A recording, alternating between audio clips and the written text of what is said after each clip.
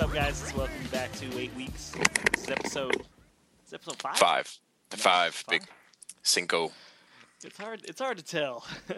It's hard to remember exactly our place. It's like when you're reading a book and don't pick it up for a couple months, and you're not exactly sure of the page. You didn't end on a chapter, so you have to remember the page. Let me ask this question: did we announce the name on the last session? Did we did announce not. the name? Oh, We did not. So when we say welcome back, you don't know what they're walking back into. Well, I assume at some point we'd have some kind of intro. Oh, that's good.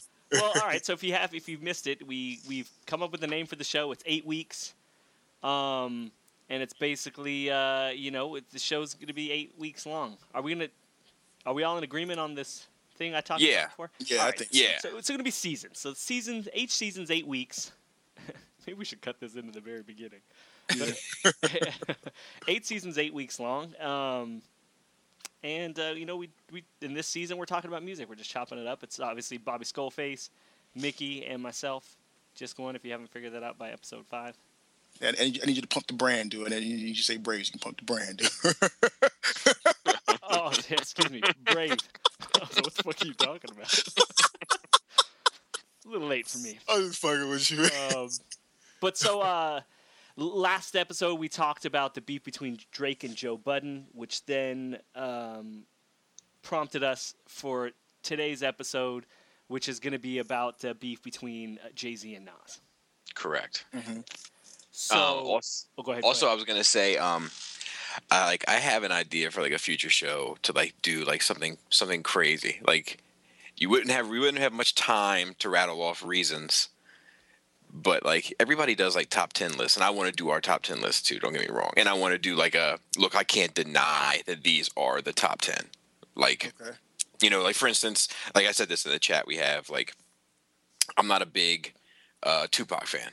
Never have been, never will be. But if I were making this list, I would have to put him as my number 3.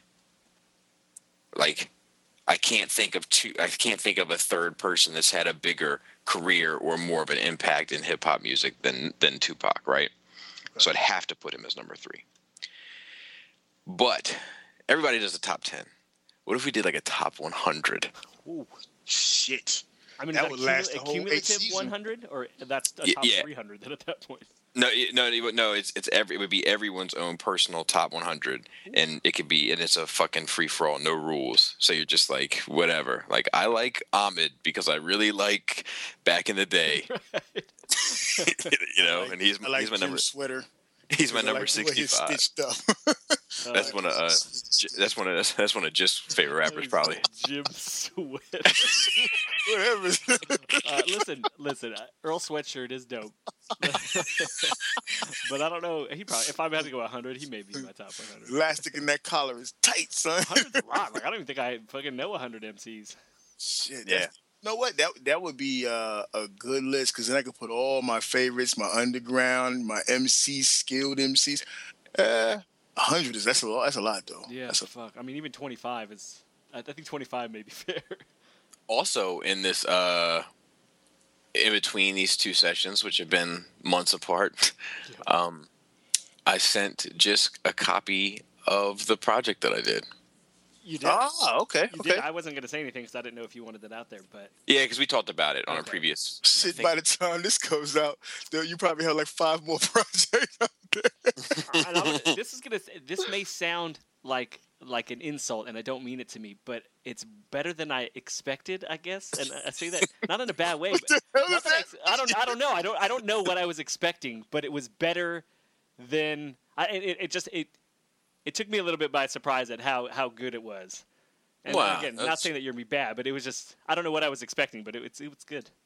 That's a very nice thing to say. It's a lot of, and I will say that there's a fucking song that is stuck in my head. The Letter to the Gang, the chorus to that is stuck in my head for some reason. I found myself humming it the other day. I'm like, what the fuck? Oh. Over the, it's a sample from Dirty Dancing.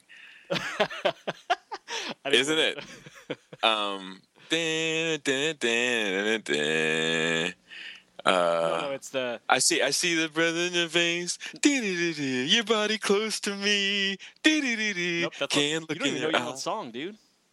no, you're all that I need, and just the way that everything you need. She's like the I need wind. to hear That's this. the I need song. to hear She's this, like dude. the wind. I couldn't remember Okay. I the was name like, of the that's not song. what I'm singing. I'm singing. Yeah. Oh. I just had to sing it out in order to find the name of the song.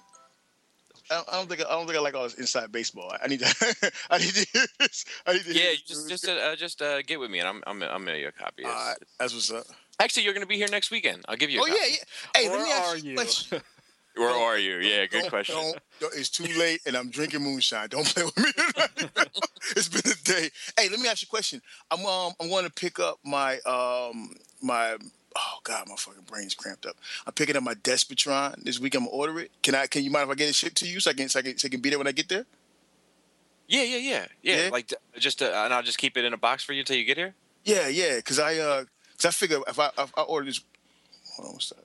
I'm like, no, he wants you to open it and display it, bro. If I, Yeah. I come to his house in the shelf and shit. He's like, yeah, Mick, I don't know. I'm like, what Despotron? He And like I give you the I give you the face of the dude from Friday, my bike punk. I get the Despotron box with the fucking Mike. What's the dude named Mitron on the inside? Yeah. Oh, that would serve you right. That would serve you right. I'm gonna laugh though, for real, if you don't show up. I listen to Toy Detox. I know your antics, sir. What's that? Oh. Uh-huh. Uh-huh. You know what? People like okay. I don't want to go on a tangent. I'm sorry. No, we're already off on a tangent, right? Like there's my bud told me there's an actual group, and the group is all about like people taking pictures of this shit and posting the pictures of those fines of people pulling at the bush. Dude, I've seen some real bad ones. Like I mean, I've seen like do you remember this? Like we're gonna get into music real quick. I know you guys are sick and tired of all of us talking about toys for hours every week, but like, habits. do you remember the cartoon? I think it was called Dark Water. Yeah. Love that show. They had a toy line based on that. They only had like one or two waves. And there was a picture of somebody returned like a Marvel Legends 3-pack, and it had like 3 Dark Water characters in it. You guys, there's a picture floating around of it was from the group Wave, and I've only heard about it. I haven't seen it, but I heard like from that shit. What is it? The fucking Galaxy Guardians of the Galaxy Wave or whatever. Uh-huh. And there's for one of the group pieces, someone actually put a little piece of stick In place of Groot. That is awesome. Bad piece. That shit is funny, dude. That's that shit is funny to me. I know people get pissed off, but I love it. It's grimy. It's a very grimy move, but it is still funny. It's funny as shit. I just want to see some mom buying like, really, like this is what he wants. It's got a stick in it. Like, It is. right. It is like I think it is kind of fun to think about like what you could get away with. Yeah, Do you man. know what I mean? In Not terms gonna- of return shit. It turned to a game for me. Like sometimes I would take it back and just see what I can get past when I take the shit back. Like just totally, it's not even anywhere near the fucking the original thing or whatever. Just to see if it goes past them, dude. And they never care. I think that speaks to their work ethic, sir. so wait, I missed this. You've done that before, Mickey? Hell, fuck yeah. Apologies about it. You know what I'm saying? Oh my God! What's it's so the worst thing you've ever put in a pack? Well, I'm not as bad as like those guys. Like I don't get like insulted. Dude, it's all bad. I'm Ain't not not as bad. It's just bad. It's just one level of bad. No, what I'm saying is I don't like try to insult their intelligence. You know what I'm saying? Like I'll put like an older Captain America in the Captain America pack, or you know what I'm saying, something that's reasonable. If it's a Spider-Man wave, okay, Spider-Man goes in there. But I've seen shit, dude, like that just makes no sense. I saw like you guys familiar with the what is it, the Monster High dolls? Yeah, I know what you're talking Yes. It's something like that, but they got like bigger head baps. Brats. Brats. I've seen a Marvel Legend box, right? With no plastic in there, with the fucking BAP inside of it, complete with her accessories, dude. Complete with her accessories. Oh, see, that kind of shit. I mean, I don't do that kind of At least shit. they put everything in there, and I think it's more common. Like my brother's ex-wife, would buy a blender and then put the old one that wasn't even like the same model just in the box and just return it. Like, no, I don't like it. No, that's kind of grimy. That's some grimy. Well, that's why they're divorced. She sucks. But Yeah. Not to pass judgment. I'm slime. Still slime. I'm slime. All right. All right, let's do this. So also it's important to know that Jisk was kind of unaware of all of the components to this situation. Yeah, I heard that. So he don't know about all, or he didn't know, right? He knew about Takeover and he knew about Ether, which were like the two big ones. Right. But the five big ones altogether is H to the Izzo, or H to the Izzo, M to the Izzo, Freestyle, and then Takeover, and then Ether, and then Super Ugly, and then Blueprint 2. Yeah.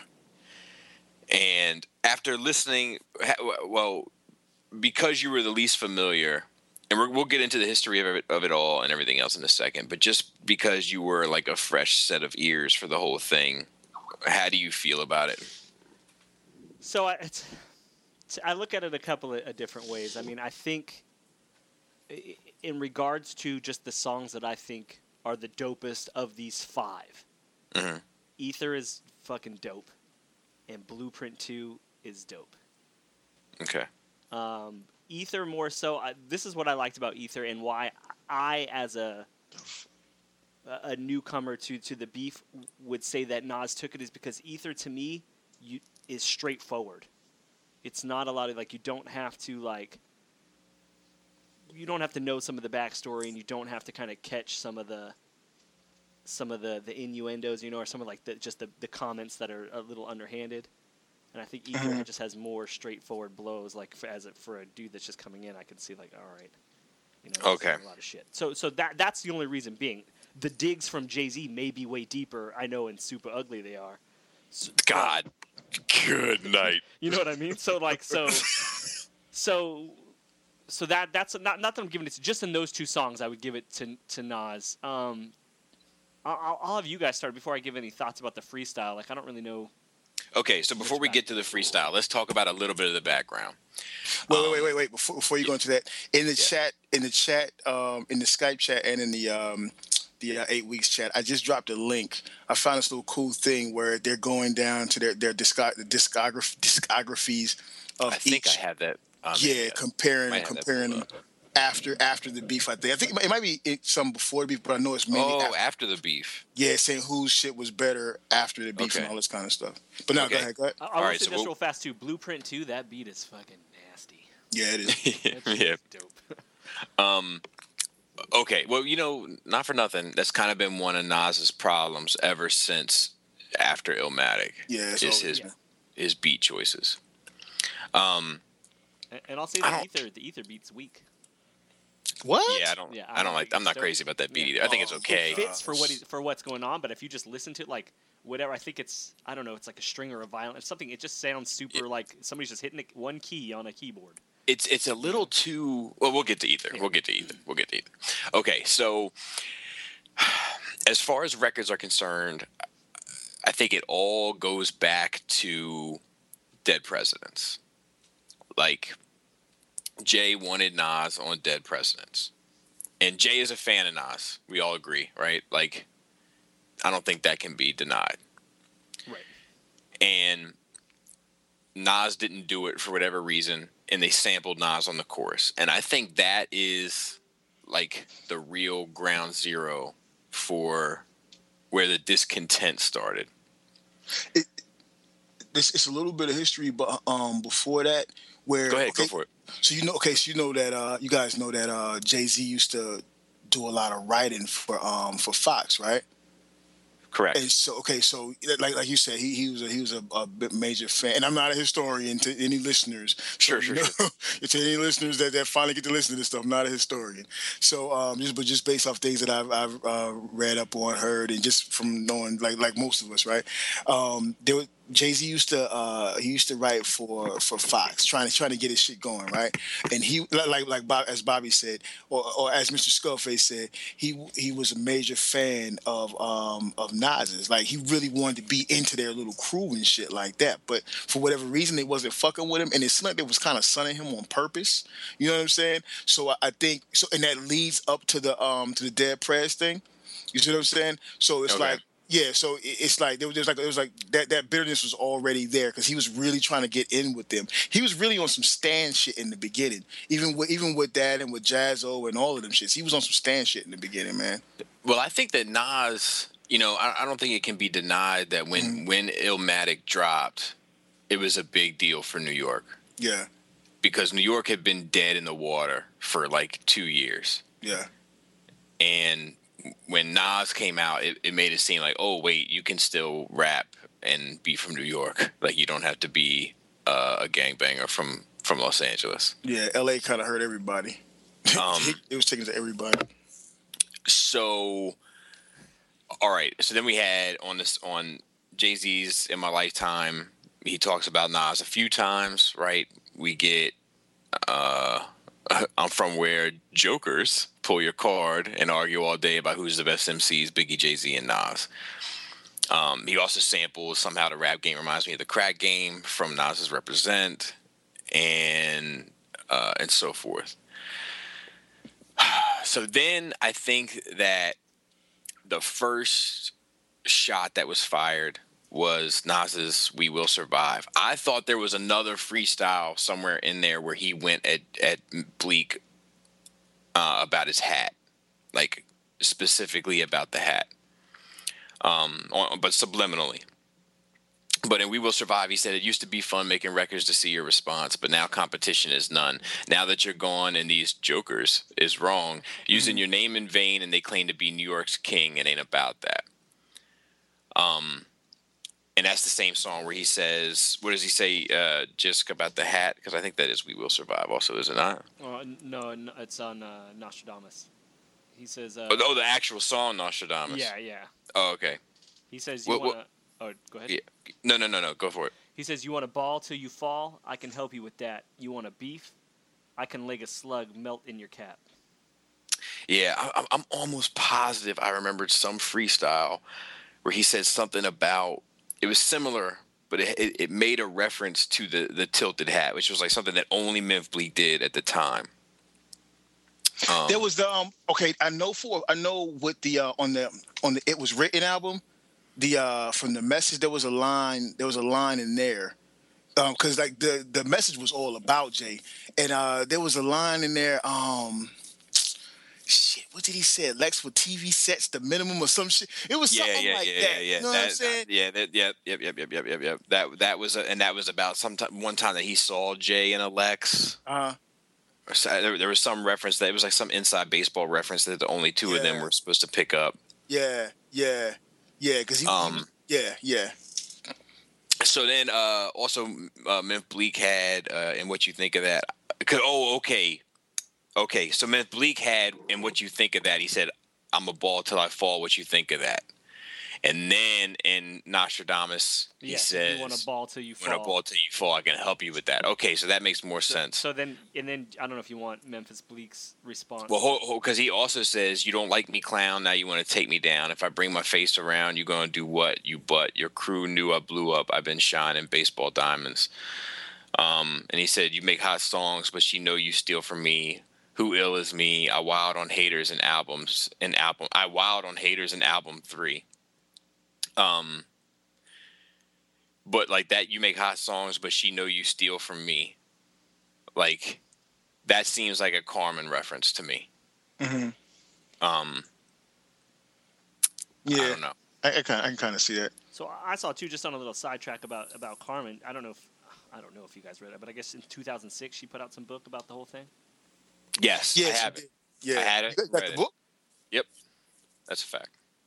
Huh? Does that get into a little bit more detail behind even? It gets into a lot. It's been a long time since I read it.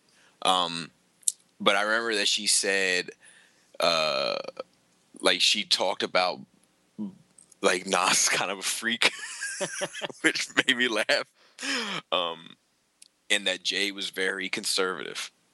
I can see that though. Like I could see that. Yeah, I can too. And he said that Jay was very funny about wearing rubbers. Like I guess she fucked a lot of rappers. I got the impression she fucked a lot of rappers. And he was very funny about, always a condom, 100%. Yeah, shit, I would be strapped up too. These little yeah. So So then Jay said, "Come and get me." He said, "I got shots to give. Come and get me, Joker. Y'all want to rob the kid? Come and get me, Joker. I won't pay. I won't part with this. Come and get me. I worked hard for this. Come and get me. I got shots to give. Come and get me." Which is playing on Nas's "Come and Get Me." I think he took it like you. Mm-hmm. And then if Bleak's mind right, that's when he answers, "I'm gonna make you understand why I do what I do. Why I keep my hat tilted and my do-rag too." Now, my right is a Nas beef, like low key across the board. Yeah. But he also said, it's beef. I'm gonna see you and bang till you hang up. Your life's a lie, but here's the truth: you ain't hyped to die, but you hyped to shoot. And only a few fit in. Your lifestyle's written. Who you supposed to be? Play your position. All right. So Nas on the bridge. What was that line he had? Bleak had a line about he had a line where he was fucking with the "it was written" title. And I'm not the guy to memorize rhymes like that, but it was some line he had. Bleak? Yeah. Well, I think that was it. That your lifestyle's written. Who you supposed to be? Yeah. Okay. Yeah. You're right. I'm sorry. Yeah. And then on the bridge, Nas said, "Oh no, you didn't want to know whose life was written. The life I'm living, the ice, the women, the kites that send into lifeless bidding, the streets to prison. I touch you, then buck you. Heat be spitting, laser, AR-15, doors come down, jaws broke. Your whole crew is coffin bound. Your hoe, your man, lieutenant, your boss get found." Beast. Yeah, this is when it was all brewing. Yeah.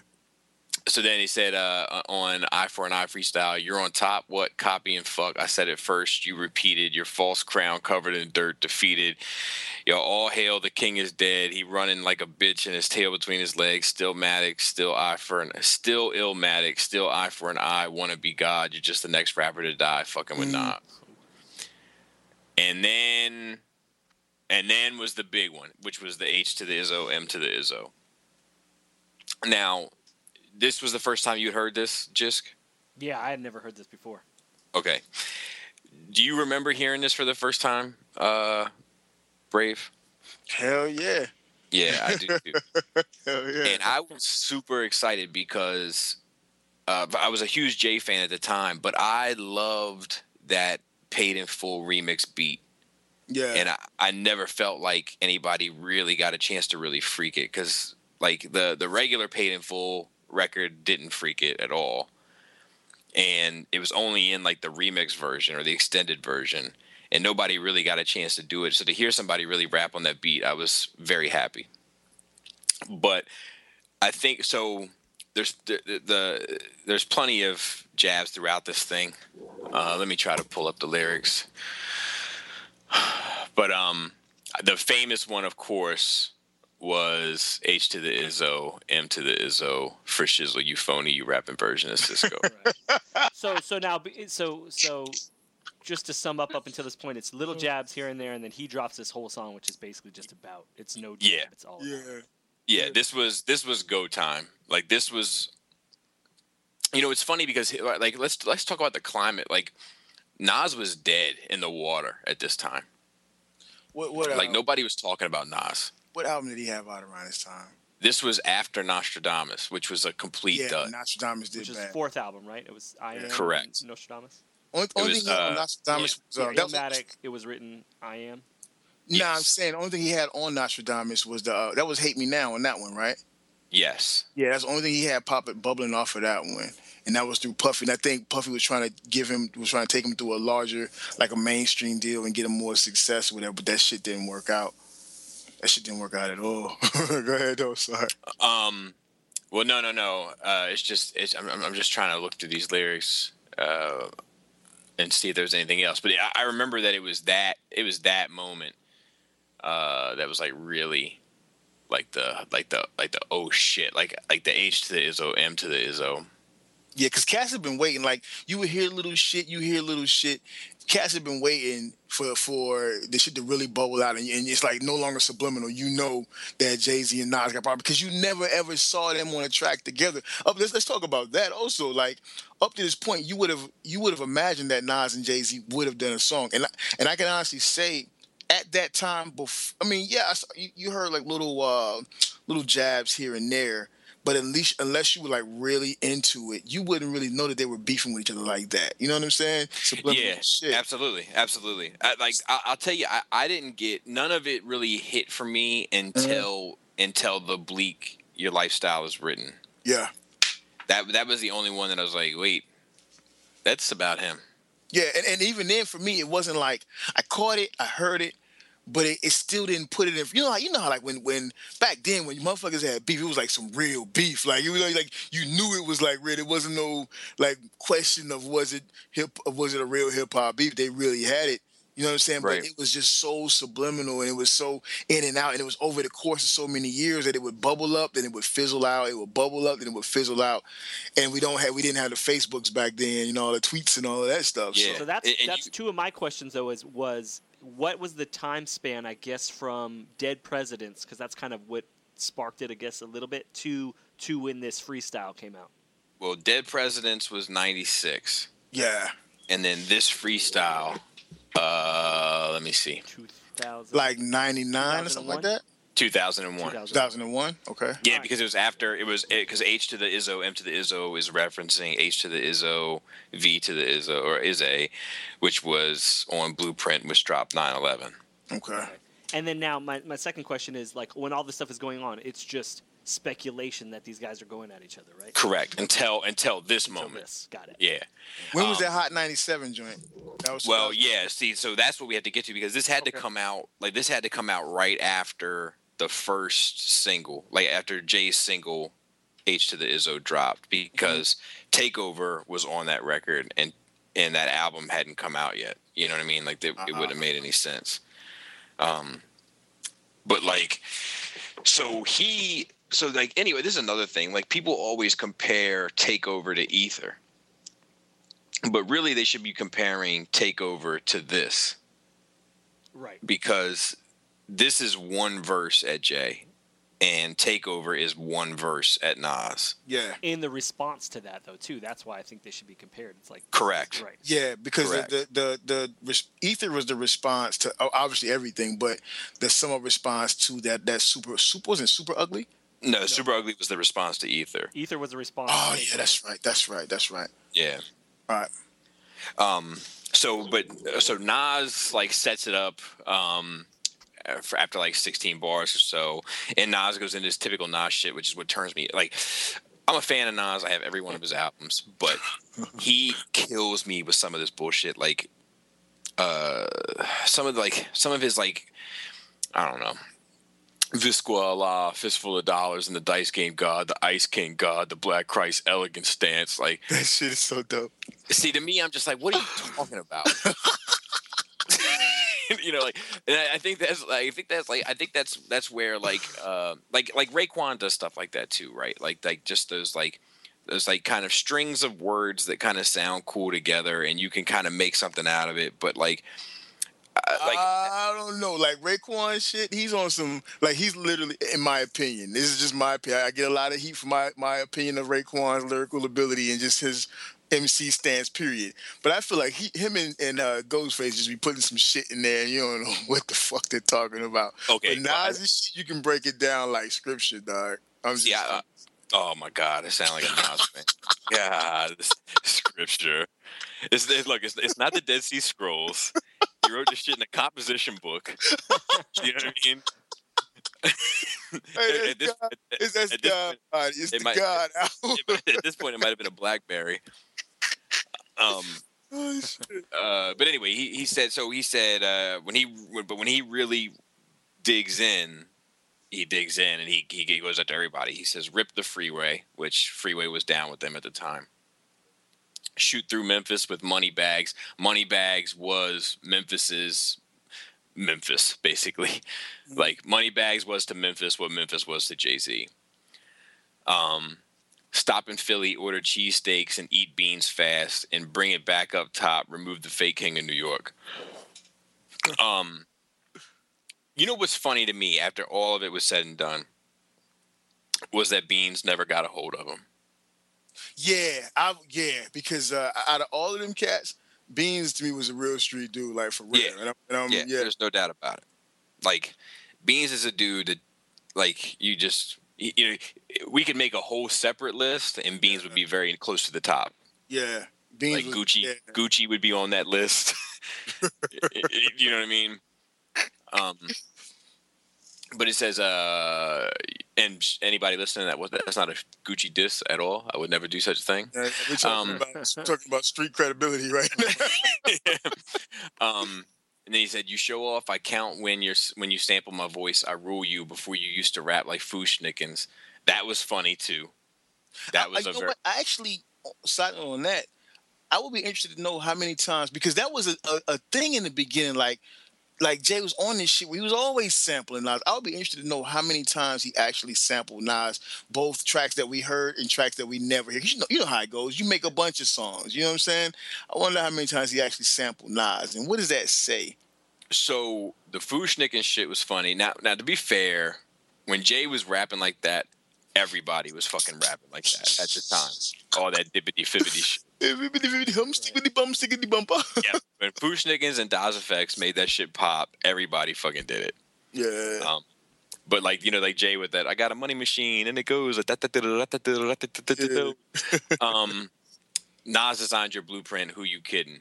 Izzy H to the Izzo, M to the Izzo, for Shizzle Euphony, the rapping version of Cisco. And why you got to bring Baltimore into it, man? That's not, you know what I mean? Like, just leave Baltimore alone. And that's for certain. You clone me your whack clothing line. I'd rather Sean John bore me with your fake coke rhymes. Oh, shit. And those times that never took place, you liar.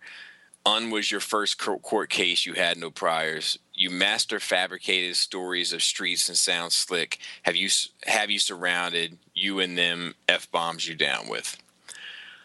While they riding Nas trying to boost their careers. And then he goes crazy. Wait a minute. He didn't say F-bombs. What did he say? He said a word that we're not supposed to be saying anymore. You know what I mean? I'm trying to be on the up and up. I'm not trying to get myself in trouble. They have a very big community, and they like to buy T-shirts. So you never know. One day we might be trying to make a T-shirt, and we might need that that little ace in the hole. I was going to buy this T-shirt. Then I remembered that time. While they ride Nas trying to boost their careers, corny ass Cormega, all you hip hop queers, like that one. Because Cormega would probably be on that list also, that Gucci Beans list. Yeah, and I was surprised when he went at Cormega. Me too. Just like a hardcore dude? Yes, he's a hardcore dude, and he's like a legend in Queensbridge. Like, he is his own force there. Yeah. And it was his man in the beginning, you know what I'm saying? So, yeah. Yeah. I was really surprised by that one. But I will personally get into more of that when we get to like the Ether joint. But go ahead, man. So then he says, "That's the answer to the puzzles I gave you. Now here's a promise: my next few albums, instead of projects, there'll be a different test inside the cover for the Mind Optics." Now that's some shit. Yeah. Well, he had been, like, let's keep it real, okay? Let's keep it real. He'd totally run out of gimmicks for the projects covers. he wore Sith robe. That's a fact. He wore like it did shit itself too. He wore an Egyptian hat. Yep. And then he was a kid and he was an adult. The kid and the adult thing was cool. Mm-hmm. Everything after that was like, oh, you're running out of ideas, aren't you? Yeah. He admitted that shit on his own. Yeah. Like, there was no protecting him from that one. Come in my hood, but bring the guns with you. It's dark. Headed through Brooklyn, Queens, Harlem, Staten, and Bronx. Headed through Compton, Oaktown, South Central, and Watts, New Orleans, Mississippi, Chi-Town, every block. I'm trying to have my positive ways. I put rhymes on page, do crimes and headlines on stage. I signed a contract, so here it is. You have it. Streets Disciple. I'm still Matic. So that was that was vicious at the time. Mm-hmm. Like, and to go in on everybody, like naming names, which was like, it almost still seemed like at the time, like that wasn't a New York thing. Like, kind of like the cool New York thing to do was for everybody to know it was about you without it being about you. I don't know about that. I know one thing because cash. I don't know about that one, but I know one thing. I personally was surprised to hear Nas roll out like that because he was never really a battle rap type cat. He even says that he was never a battle rap type cat. So when he came out with that kind of shit, I was like, I was like, wow, I was taken aback by it. Like Jay, I could see Jay doing some battle rap shit and eating cats up. You know what I'm saying? Like the whole takeover joint. But Yeah, but like, let me like get like let me make my argument for that though. Like, all right, so like Tupac said, "Fuck you, you fat motherfucker. I fucked your wife." Like whatever it was. Like, and then it was fuck Biggie, fuck Junior Mafia as a fucking, and Bad Boy as a company, a crew, and you know what I mean. All that like very, very, very blatant. And like, you know that some of those records, like Long Kiss Goodnight, is about Pac. Yeah. But he never mentions Pac's name. You know, Drop a Gem on Him from Mobb Deep is about Pac. But Tupac, I don't think his name is actually ever mentioned in that record. So it's like there was a lot of diss record, like New York, New York, and L.A. Like, neither one of those name names. Like, I feel like Pac really, like, I mean, of course there were diss records that did name names, you know what I mean? But I felt like as a whole, like, when it was, like, really fucking, like, Capone and Noriega at the time, like, there was a good chance if you had beef with Capone and Noriega that they were going to fucking shoot you. You know what I mean? Mash Out Posse. Yeah. Like, there was a good chance to, like, I feel like, they would have never said anything that was incriminating. You know what I mean? And like, I think that Tupac is kind of the one that really made it like wrestling, you know, like where it was like. But you think that that's like a West Coast thing too? It's just to call. I mean, look at like NWA and Ice Cube and stuff like that. Like it was just a thing. Like you just called people out. Yeah, you know what I mean. I'll go with you on that. Because Pac was originally from that side of town. You know what I'm saying? So yeah, I can go with you on that. Maybe it was in his bloodstream. But I mean, down in here, I mean, he gets Freeway, Bleak, Moneybags, which is a waste. I think he only got Moneybags because Moneybags was on my right. I'm just cutting them all. the whole Philly, Beans, Jay, you know, like, and then Cormega. So I mean, did Beans ever go back at Nas lyrically? That's what I was going to ask. Did any of you know what? I don't think so. Nah, because I want to say I don't want to go on record for this one, but I want to say that at some point Beans was like, I don't got no problems with Nas. He may have said that, but like at the time, like I will say Beans was definitely a rider. Like, oh yeah. Like, and he when you put an album out, he couldn't keep a consistent album out because he's always in jail. You know? Yeah, but I mean, I remember he had I was telling Jisk about it. They went to Hot 97, like in the midst of the beef, and somebody put on Uchi Wally beat for them to rap on. And Beans was like, nah, man, you're gonna have to go ahead and turn that off. I ain't getting down with that. All them flutes and all that, you're gonna have to turn that off. I used to love me some Beans, dog. Like, dude, I still love Beans. Like, it's not cats I wasn't fucking with from the rock, but Beans was my dude, dog. Man, that I can see it between the lines and the eyes of your brows. Your handshake ain't matching your smile. Like that shit. Beans had some shit. Yeah, that's my dude right there. He was grimy too, dog. Yeah, and he, for some reason, like he brought a level to Rockefeller that made them seem dangerous. Yeah, you know, because he was fucking dangerous. Yeah, but like even though like the more I hear about Bleak, like Bleak had a reputation too. It's just he, for some reason, it didn't come across the way Beans shit came across. Well, I think it's because when you look at Bleak. It's just my personal opinion, because even that's how I felt back then. I look at Bleak and I'm like, one way I'm being intimidated by his cats if he got the pistol on him. Right, but I think that was a common occurrence. Yeah, well, yeah, because he said he always got it on him. Every cat always said they always got it on him, but he's not the cat that I would be worried. Even if he had it on him or not, if I had it on me, I'm not worried about him. But you look at Beans, whether he got a pistol on him, whether he don't, whether he got like 50 cats with him or he don't, you know what I'm saying? Yeah, that's cat. You ain't just going. You're not gonna just you're not gonna just like half-heartedly or willy-nilly just run up on him and get into it with him. You know what I'm I saying? remember watching the backstage documentary. Did you ever see that? That was the second one to the. Was that the second one to the show? Well, yeah, I guess it's the second tour documentary to the show. They had other rap shit, like Rhyme and Reason was out before that and all that, but like That's what I'm thinking about. I'm thinking about Rhyme and Reason. But the backstage was like just about the tour, the Hard Knock Life tour. Was that the one where they had Redman and Meth and they showed how Yep. they opened up? Okay, yeah, I saw that. Yep. I saw that. That's the same one where DMX was freestyling with Jay-Z and shit, right? Yep. Yeah. And it's also the one where like Dame Dash like fucking humiliates Clue, and but like they had footage of Beans like just walking up and down the bus like just two-piecing people for no reason. You know, and I was just like I know dudes like that. Do you know what I mean? Like I know dudes that like just want to fight all the time, and like every time they walk past you, just kind of tense up a little bit, like you know what I mean? Like that guy. You guys were like you just don't want to fuck with them, dog. Yeah. I had a partner like that. And I kind of looked up. I was a young John. I kind of looked up to him, and like I pride myself on not being scared or intimidated by nobody. But this particular cat. Hey, he was my homeboy, but I was watching myself with that guy. Like, playing PlayStation, and we're playing. This is like way back in the day. We're playing. What the fuck? I can't even think of the fucking video game. It was before the graphics got good, though. How about that? And Soul Calibur. We're playing Soul Calibur, and he's losing. And I was like, you know what, Mick? You might want to let him win. You know what I'm saying? Right. Cats like that, yeah. No, I feel you. Okay, now let's talk about Takeover. Oh yes, let's get into it.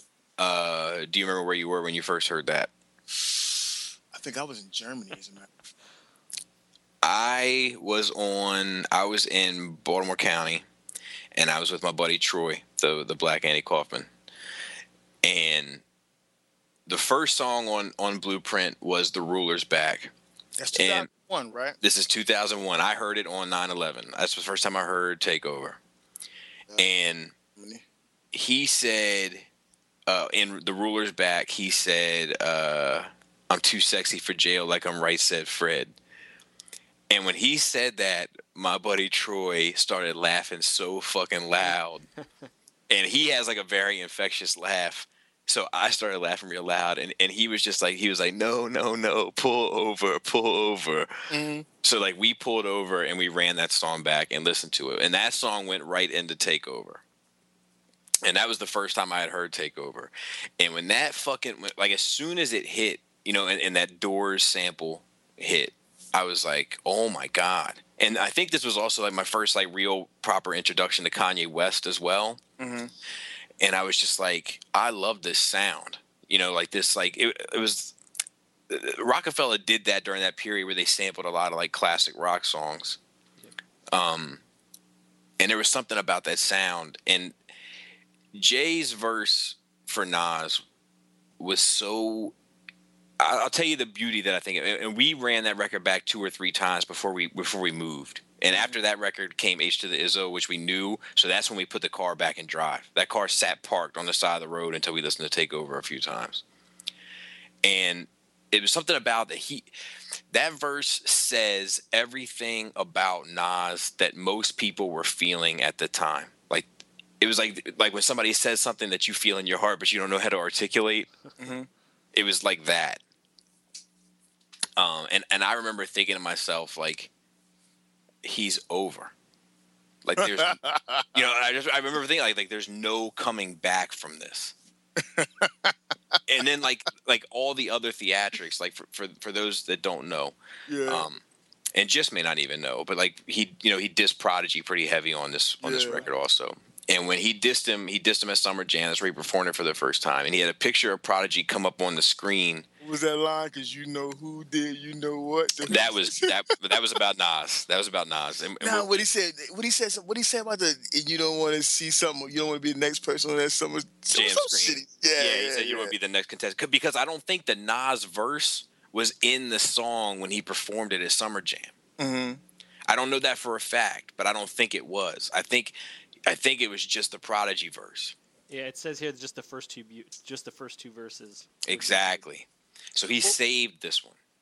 So just you never heard this at this point? No. This shit was not even anywhere near on my. And specifically, and let me tell you, this kind of give you some background and just to my experience with Jay-Z.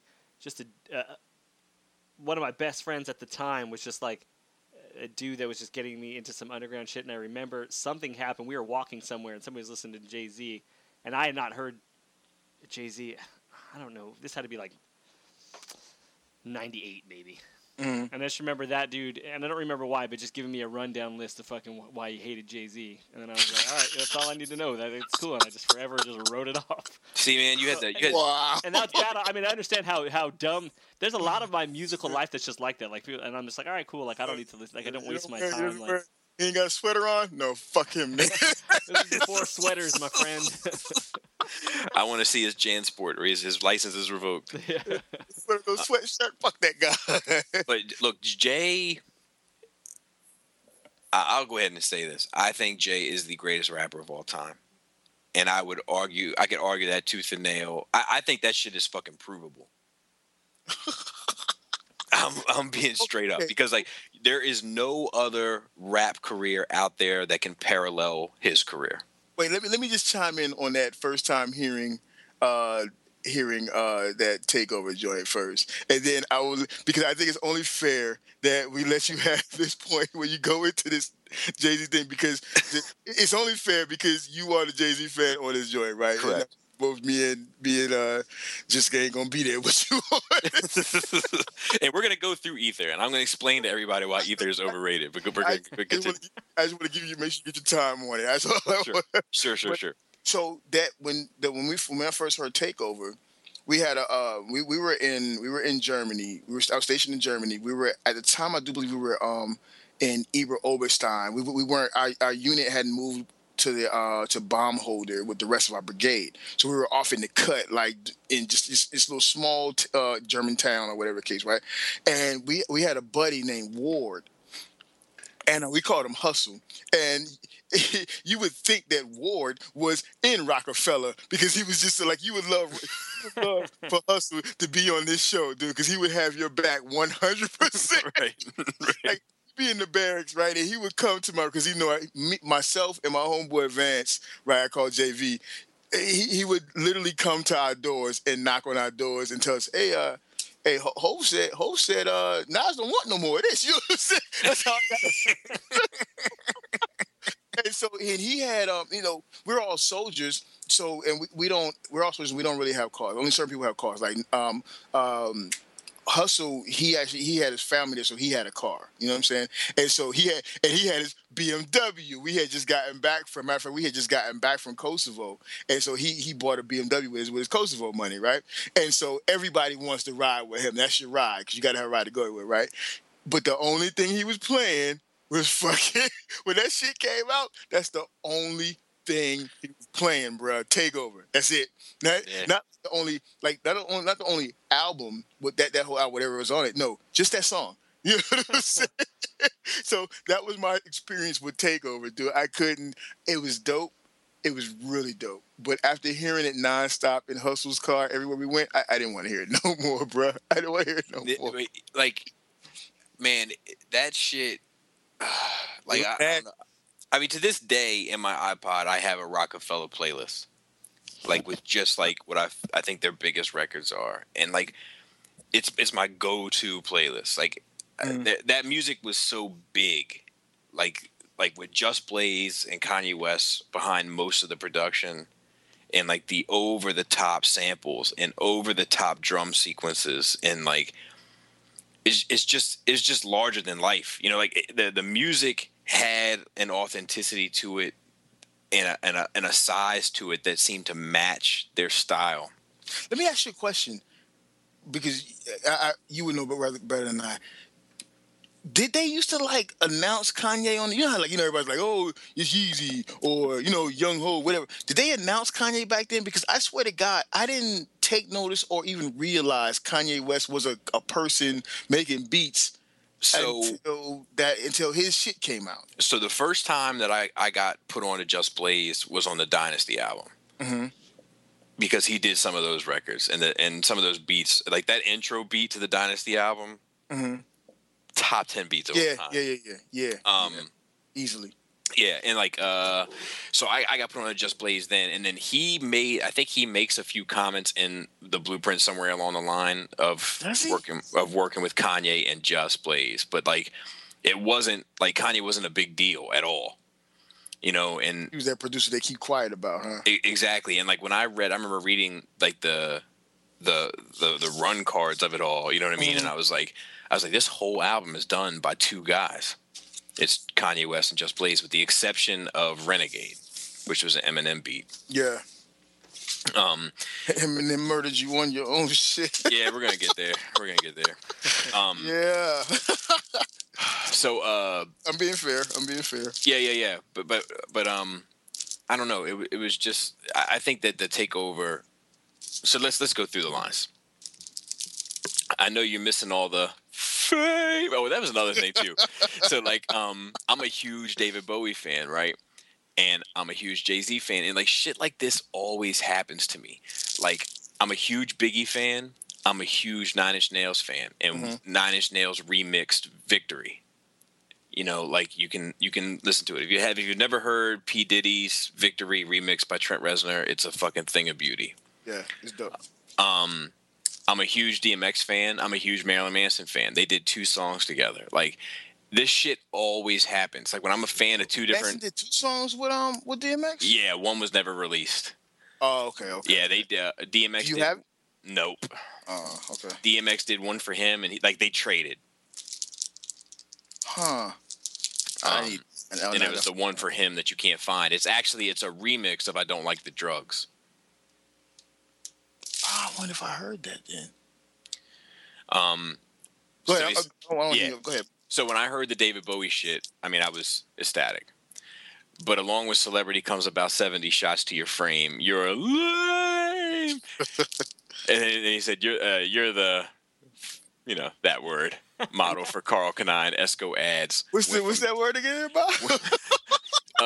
You're the homosexual model for Carl Kanai Esco ads. Went from Nasty Nas to Esco's trash. Let's talk about that. Like, that was funny as shit to me. Like, that was something where I was like, man, this dude really did used to model for these companies. Yeah. And nobody ever really did say anything about it. And it probably warranted a joke. Was some shit I was not happy about. I will say that. I will say I was very upset and set aside by that whole Escobar. I remember like thumbing through the source, and I see like a picture of him like in like a pair of like Carl Kanai's like walking, but like kind of turning back, looking at himself, and I'd be like, "What is going on here?" Had a spark when you started, but now you're just garbage. Now this is where it gets brutal. Fell from top 10 to not mentioned at all. Tell your Bodyguard's Uchi Wally verse was better than yours. Then he said, matter of fact, you had the worst flow in the whole fucking song. And then this is why I love Jay. But I know the sun don't shine if sun don't shine. Like, that's why I listen to Jay. Like, he had to make sure this Bodyguard shit was the best. Because if sun don't shine, then the sun won't shine. That's why your lame careers come to an end. There's only so long fake thugs can pretend. You ain't live it, you witness it from your folks' pad. You scribbled in your notepad and created your life. I showed you your first tech on tour with Large Professor. Then I heard your album about the tech on the dresser. And that was something that wasn't new information. Like that information had been well circulated by then. Like true. Large Professor had talked about it. Cormega had talked about it. Like that Nas was never like a street guy. He was a guy that watched everything very closely and worked on his craft. And see, I that portion not so much just for Nas. Well, we can get into that. That's something I want to actually get into on another show. Like the street accreditation. And then how easily or how readily it's torn down or questioned by the next person who has the same situation than theirs is. I would love to get into a whole show on some shit like that. Well, I like that too, but I think that Jay is smart enough where Jay doesn't ultimately care. but he knows the listeners care. Oh yeah, no doubt. You know what I mean? So yeah, I sampled. This was crucial too. Yeah, I sampled your voice. You was using it wrong. You made it a hot line. I made it a hot song. Yeah, he killed that. And you ain't get a coin. You was getting fucked. And I know who I paid, God. Searchlight Publishing. So Nas was signed to Searchlight, which was MC Search's label. Yeah. From Third Base. So like that, like airing him out from that you sampled my voice and all that shit, like you got nothing for that. Like that was like that little insight into the business side of things was use your brain. You said you've been in it 10. I've been in it 5. Smarten up, Nas. 4 albums in 10 years. I can divide. That's one every, let's say 2. 2 of them shits was due. One was nah, the other was Illmatic. That's a one hot album every 10-year average, and that's so lame. That was a fact. Yeah, I give it to you. Even though all cards being on the table, and I'm not a huge Nas fan, I will say I Am is one of my favorite Nas albums. Yes, it was. A lot of cats say that. Okay. A lot of cats say that, and I think I'm kind of on board with that. A lot of cats say that it was one of his best albums, and that one kind of gets pushed down. But I Am is one of the top ones between when you look at like Illmatic, Stillmatic, I Am, and then the Lost Tapes. Yeah, I don't care. Yeah. Oh, like Lost Tapes, really? Well, we'll get to that. Do you guys, let me ask you just real about those. Do you guys think that It Was Written was a better album than Illmatic? No. Yeah, okay. I don't either, and that's why I was like.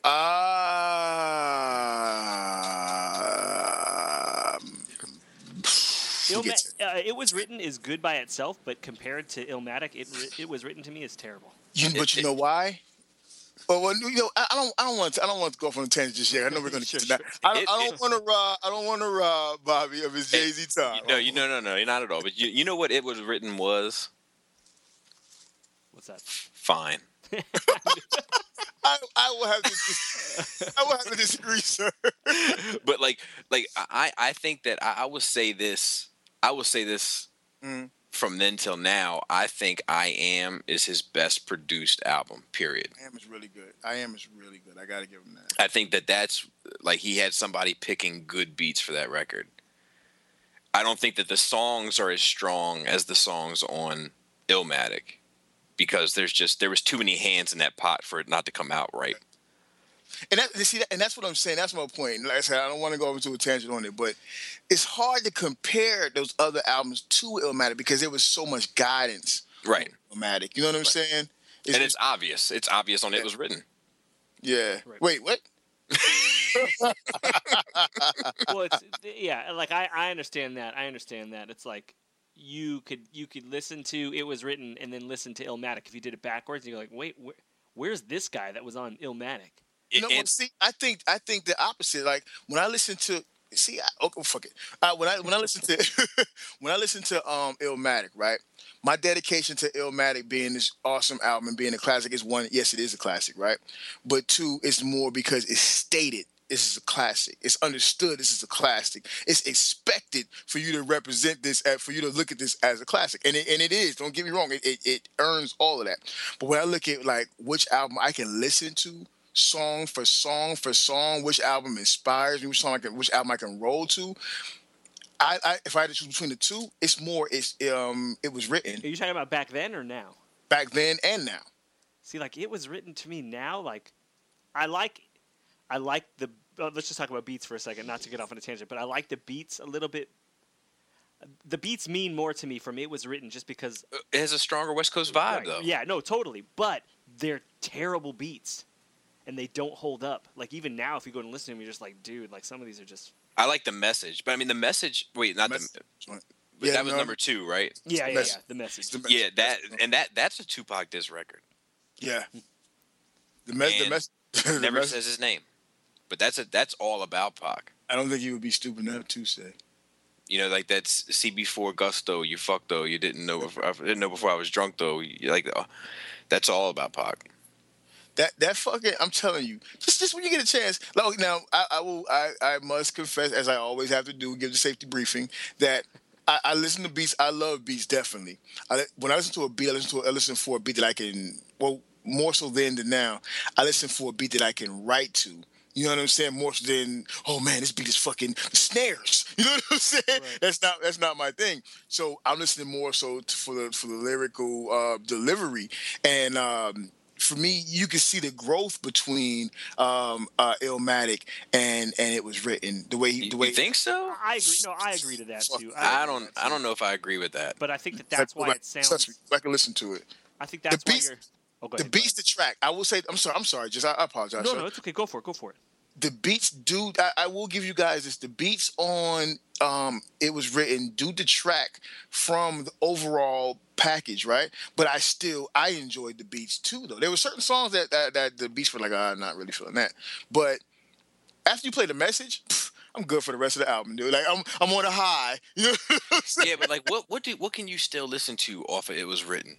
The whole album. Oh my God, you're out of That's here. what I'm saying. You're a true Nas fan, man. No The whole doubt. album. No doubt about it. Okay, so when I look at Illmatic, and I was just listening to Illmatic, maybe I think the middle of last month I was listening to it. I was going back through all my little Nas shit, right? And when was the last time we recorded this show? It was somewhere around that time. Yeah.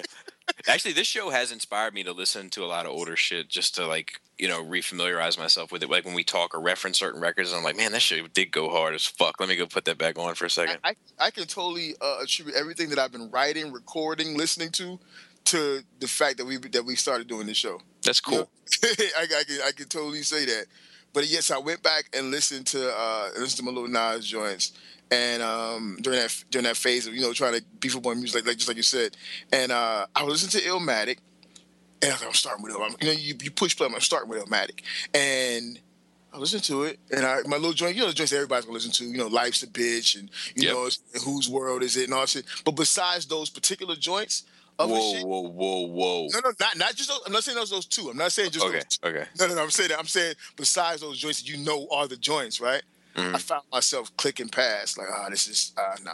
But most of those joints are the joints like because it's a short album anyway. Yeah, that's true. And like New York State of Mind, like. I fast forwarded. You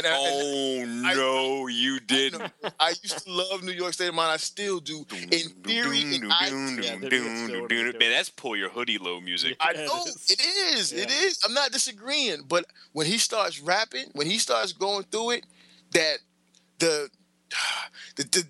I'm just gonna call it the technology. The Nas technology is not quite affirmed yet. You know what I'm saying?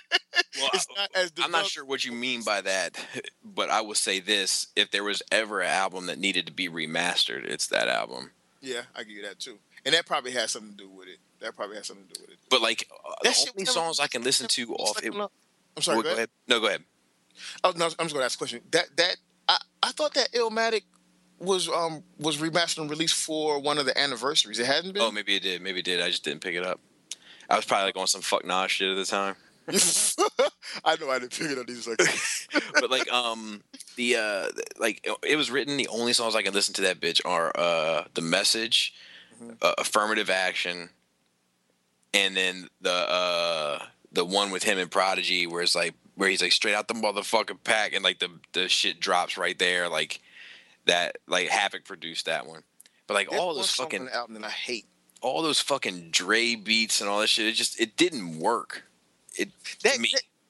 No. I'm not disagreeing with you because I've always felt like, and no offense, but I've always felt like, and I'm not trying to take away from Dre's abilities and talents. No, of course not. Of course, I ever have, right? But I mean, ice cream and pizza doesn't always taste good together. Right, yeah, exactly. Right. I don't like ice cream on my pizza, and you know what? I don't really like Dre beats like that. I'm just being honest, dude. Oh, really? Besides like the Chronic shit, like, because you're supposed to like the Chronic shit. Besides like Snoop shit, because you're that's a good show. Like what music do you like because you're supposed to like it? Yeah, that is a good show. I mean, that should be. I know we've talked about it too, but and not to keep sidetracking even more, but we have to do a show just about beats too. Oh, absolutely. An episode just about beats. Absolutely. I'm sorely lacking though, because I don't keep up with like, except for certain producers, I don't really, so I'm not the guy that memorizes every fucking thing about shit. I No, find it I hard. mean I couldn't tell you who produced. I mean, I can for the ones I really like, but who produced certain beats? I just know which beats to me do it for me. Tommy Tube Socks. Produced. I was like, okay, that's the last one for the night, just. No, that's right. Listen, I don't get. It doesn't bother me. You know what I mean. So he continues on, and then I got to talk about the other components to take over. But switch up your flow. Your shit is garbage. What you trying to acknowledge? that was the first like LOL punchline to me. Like everything else was like what I call the secret of the ooze. You know what I mean? We're like ooh, but like that was the first like laugh out loud punchline. Like it's a callback to Menace to Society. It's the same type of thing where the guy like man, we supposed to be brothers. And Nas did always come across like that. Like even though he would talk about street shit, he came across like a positive guy. You know what I mean? And like a do the science type of guy. So like for Jay to be like, Jay never came across that way. Jay always came across as a street guy that was after success. Let me just say, I found that line funny. That I found most of the lines that he landed, every line that he put in there, expecting a certain reaction from the listener. He got that reaction from me. I will say that. I will freely admit it. You know what I'm saying? And even in the same breath that I said I laughed at that line because it was a good line, it was also a detractor for me because that shit resonated with me. I was like, motherfucker, Nas is the illest. You know what I'm saying? And you saying when you're trying to kick Nas, you can't keep up with that. That was always my take on it. You know what I'm saying? See, I always thought it was like, man, like just like he says later on, like this guy's prophesizing on your CDs and tapes. Like it's the same type of thing. You trying to kick knowledge? Fuck out of here. Like, and then he said, "You're gonna learn to respect the king. Don't be the next contestant on that Summer Jam scream because you know who did you know what with you know who. Let's keep that between me and you for now." And okay, so the Summer Jam scream was when he put Prodigy of Mobb Deep, who has killed more people on records than we could possibly begin to count. Yeah. Had a picture shown of him in his dance class from when he was a kid, dressed up as Michael Jackson. That's just so unfair. Let's talk about this just for a minute. Just a sidetrack is what was up with, and maybe you're going into it, but where was the beef between Mobb Deep and Jay coming from? That was more because it was. Well, you know what? Go ahead. I got something. No, I got something. I don't know where that came from. I got something on it right here. I was just looking at it. You guys, please continue. And I can't remember off the top of my head where it started. But man, all right, so here's the thing. The funniest thing about that was I read an interview with Prodigy shortly after that, and they asked him about that picture, and he was like, "I bet you all y'all wore some wild shit when you was younger." Like that was his response. Like, because there's no way to come out of that smelling like roses. You know what I mean? Like, yeah, of course everybody has done stupid shit that they'd be super embarrassed of. It was put on a large Jumbotron television for everyone to see when they were 5. Right. But, like, it doesn't change the fact that it happened, that he found it and put you all the way on blast. And, in Takeover, when like all that stuff he talked about Prodigy, like, you little fucks, I got money stacks bigger than you and all that. Yeah. Like, I didn't even care about that, but the one line that he got in on Prodigy that made me fucking like lose my shit laughing was when he said, "Twinkle toes, you breaking my heart." That shit, like, I was no good. So yeah, and that was Takeover. I'm looking up this beef between the Mobb Deep and Jay-Z deal. Well, did Havoc ever get involved with that shit? He didn't really fuck with it, right? Nope. Now, Mobb Deep did a response record, but Hav didn't really go in on it. Prodigy went in on it, but Havoc didn't. He typically don't go in on it. Yeah, it was Crawling. It was called Crawling. Yep, it was on that same album with 112 was singing about love songs and all that shit. They kind of lost their way at that point. Yeah, like Havoc, he rarely ever went in on them beefs like that. You know what I'm saying? Like, yeah, he played it cool. Except on Drop a Gem. He got on Pac on Drop a Gem, but He kind of stayed out of that Jay shit. So it's the Money Cash Hoes, according to this shit I'm reading right now, that Jay-Z and Mobb Deep's beef started from the Money Cash Hoes.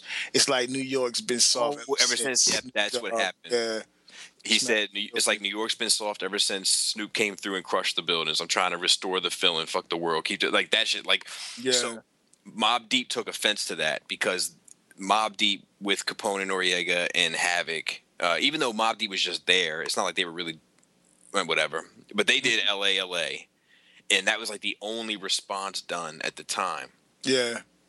Now Mobb Deep did drop a gem on him, which was at Pac, so they were like wrapped up in it as well.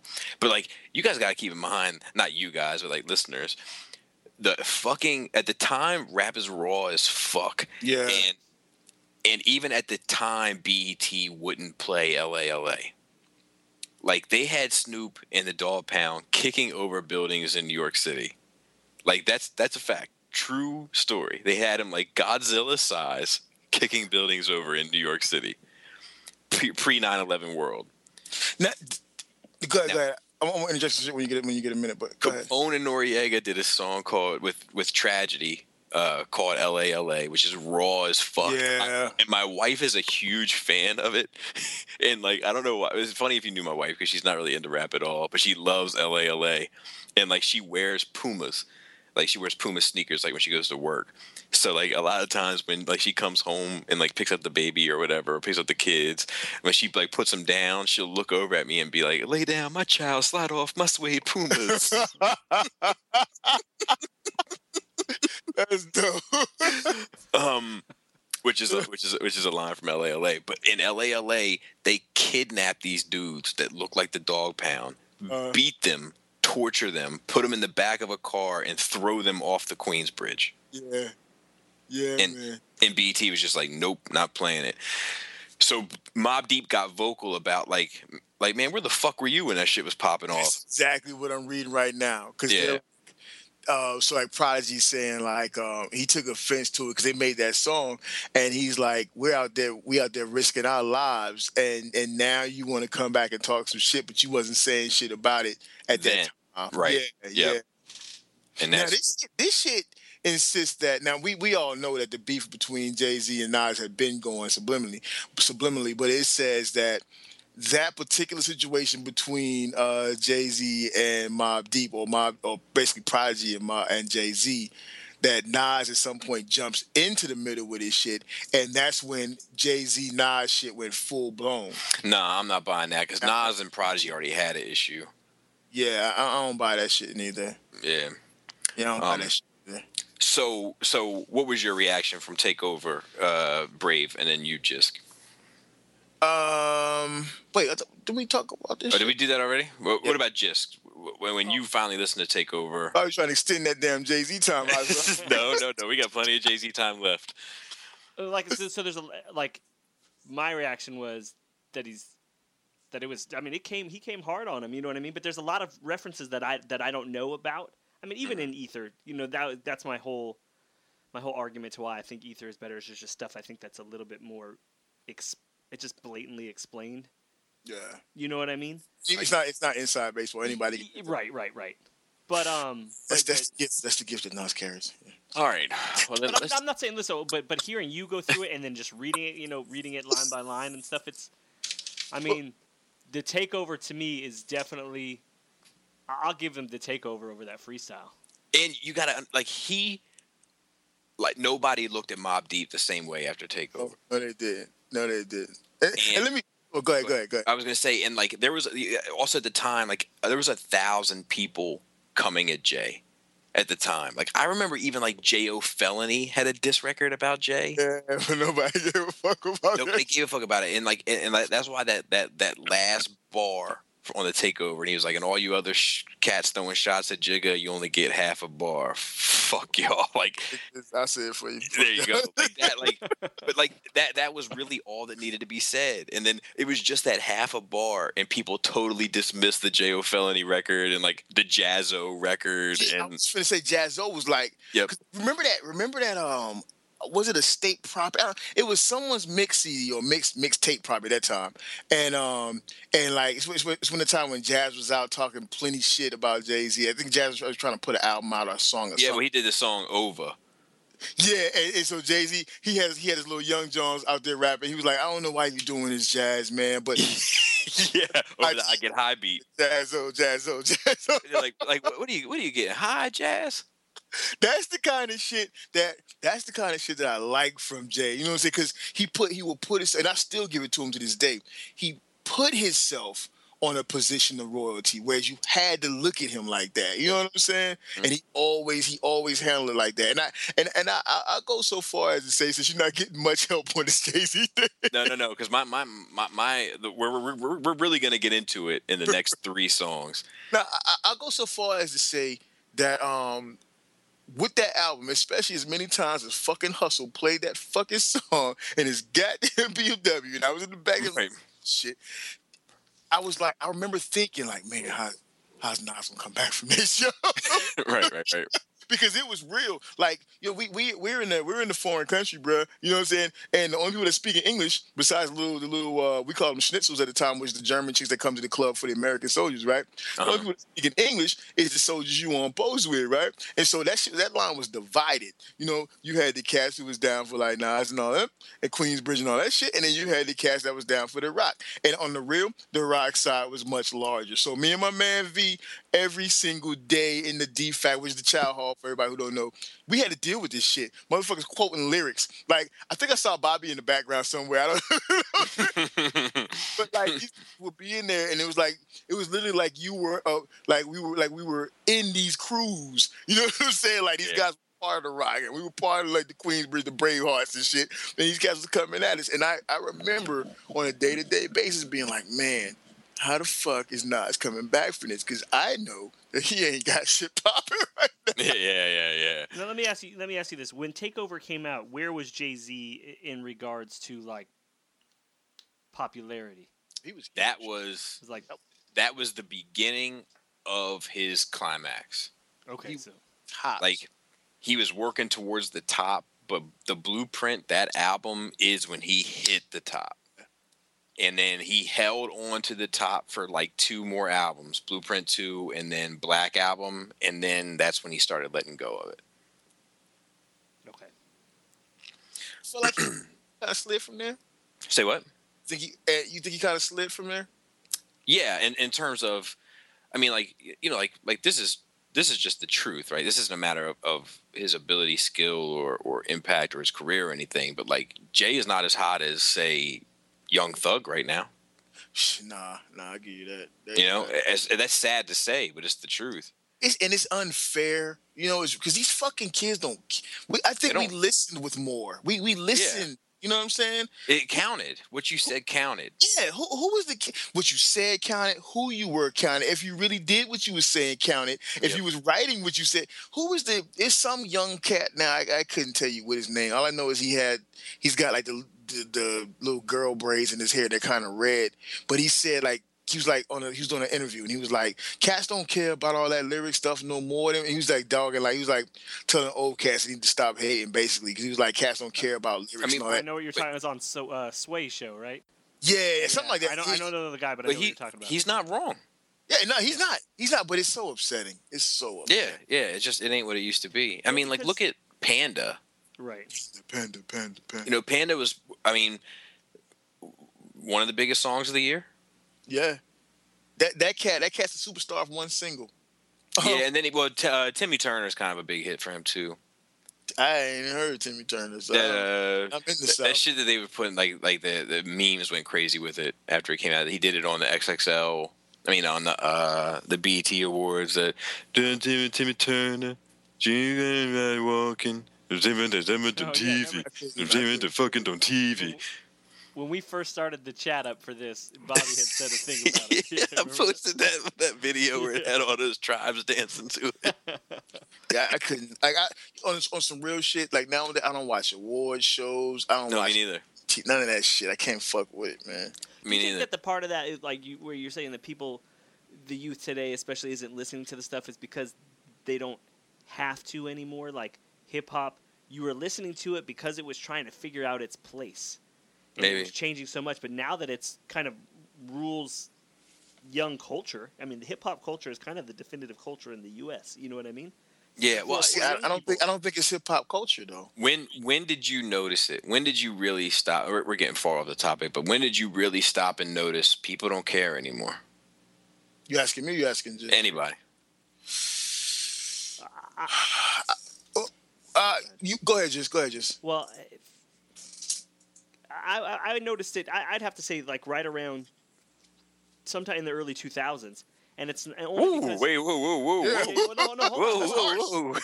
But you got to remember, just from the West Coast, Yeah, they and I'll tell you why. brains. Okay, all right. And Tell me why. Just for me, it's because I feel like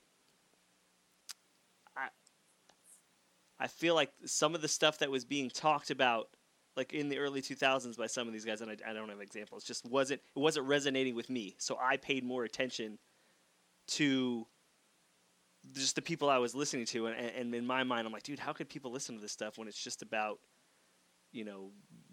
bitches and hoes and money and stuff like that? And I was just looking for something more. Now, it doesn't mean that doesn't mean that you weren't getting more. It's just I wasn't finding the connection. So for me, that's when I felt like people are just liking shit just because it's on the radio, not because they're trying to listen to shit. Okay. I feel like there's okay.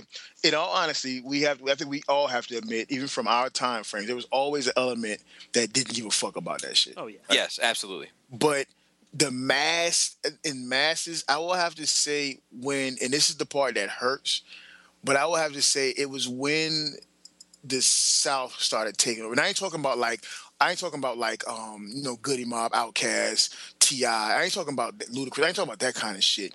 When it reached that point where it's like the crunk shit, you know what I'm saying?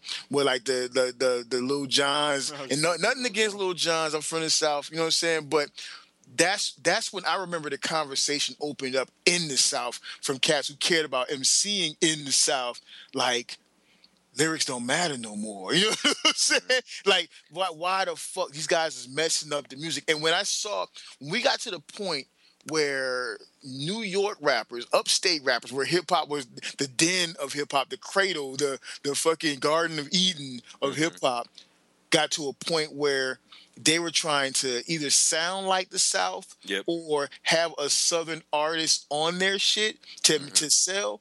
At that point, that's when I was like, to me, that's when I saw the shift. I'll put that on 50 and Mims.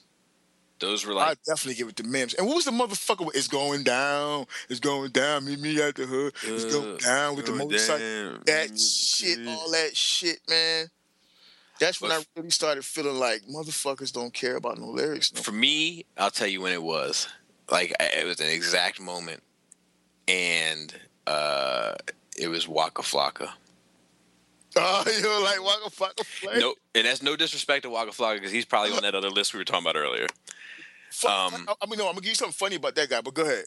But there was like when I first heard the Waka Flocka record, and I know he's associated with Gucci and all that shit, so I knew he would get credibility. Do you know what I mean?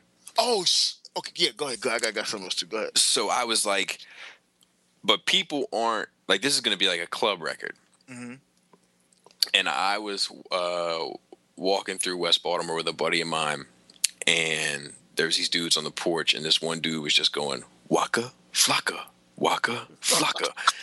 and that was the exact point that I said. I turned to him and I said, it's over. You said it's over? It's over. And that's not, there's no disrespect to Waka Flocka. It's just that, like, it used to be that you would see guys, like, reciting raps that, like, you know, from like, because I don't think Waka Flocka considers himself to be one of the best rappers of all, you know, or anything like that. But like, it used to be a time where you see guys reciting the Nas's, the Bigs, the Pacs, the Jays, whatever. Yeah. And then when I saw it's Waka Flocka, Waka Flocka, like as being recited as if it was saying something. Yeah. That's when I was like, that's it. You know what would be so funny is if you were just having to pass by and those two dudes you just caught it out of context. they were mocking it or something. Yeah, let me ask you guys a question, and I equate this to. Okay, so I'm not.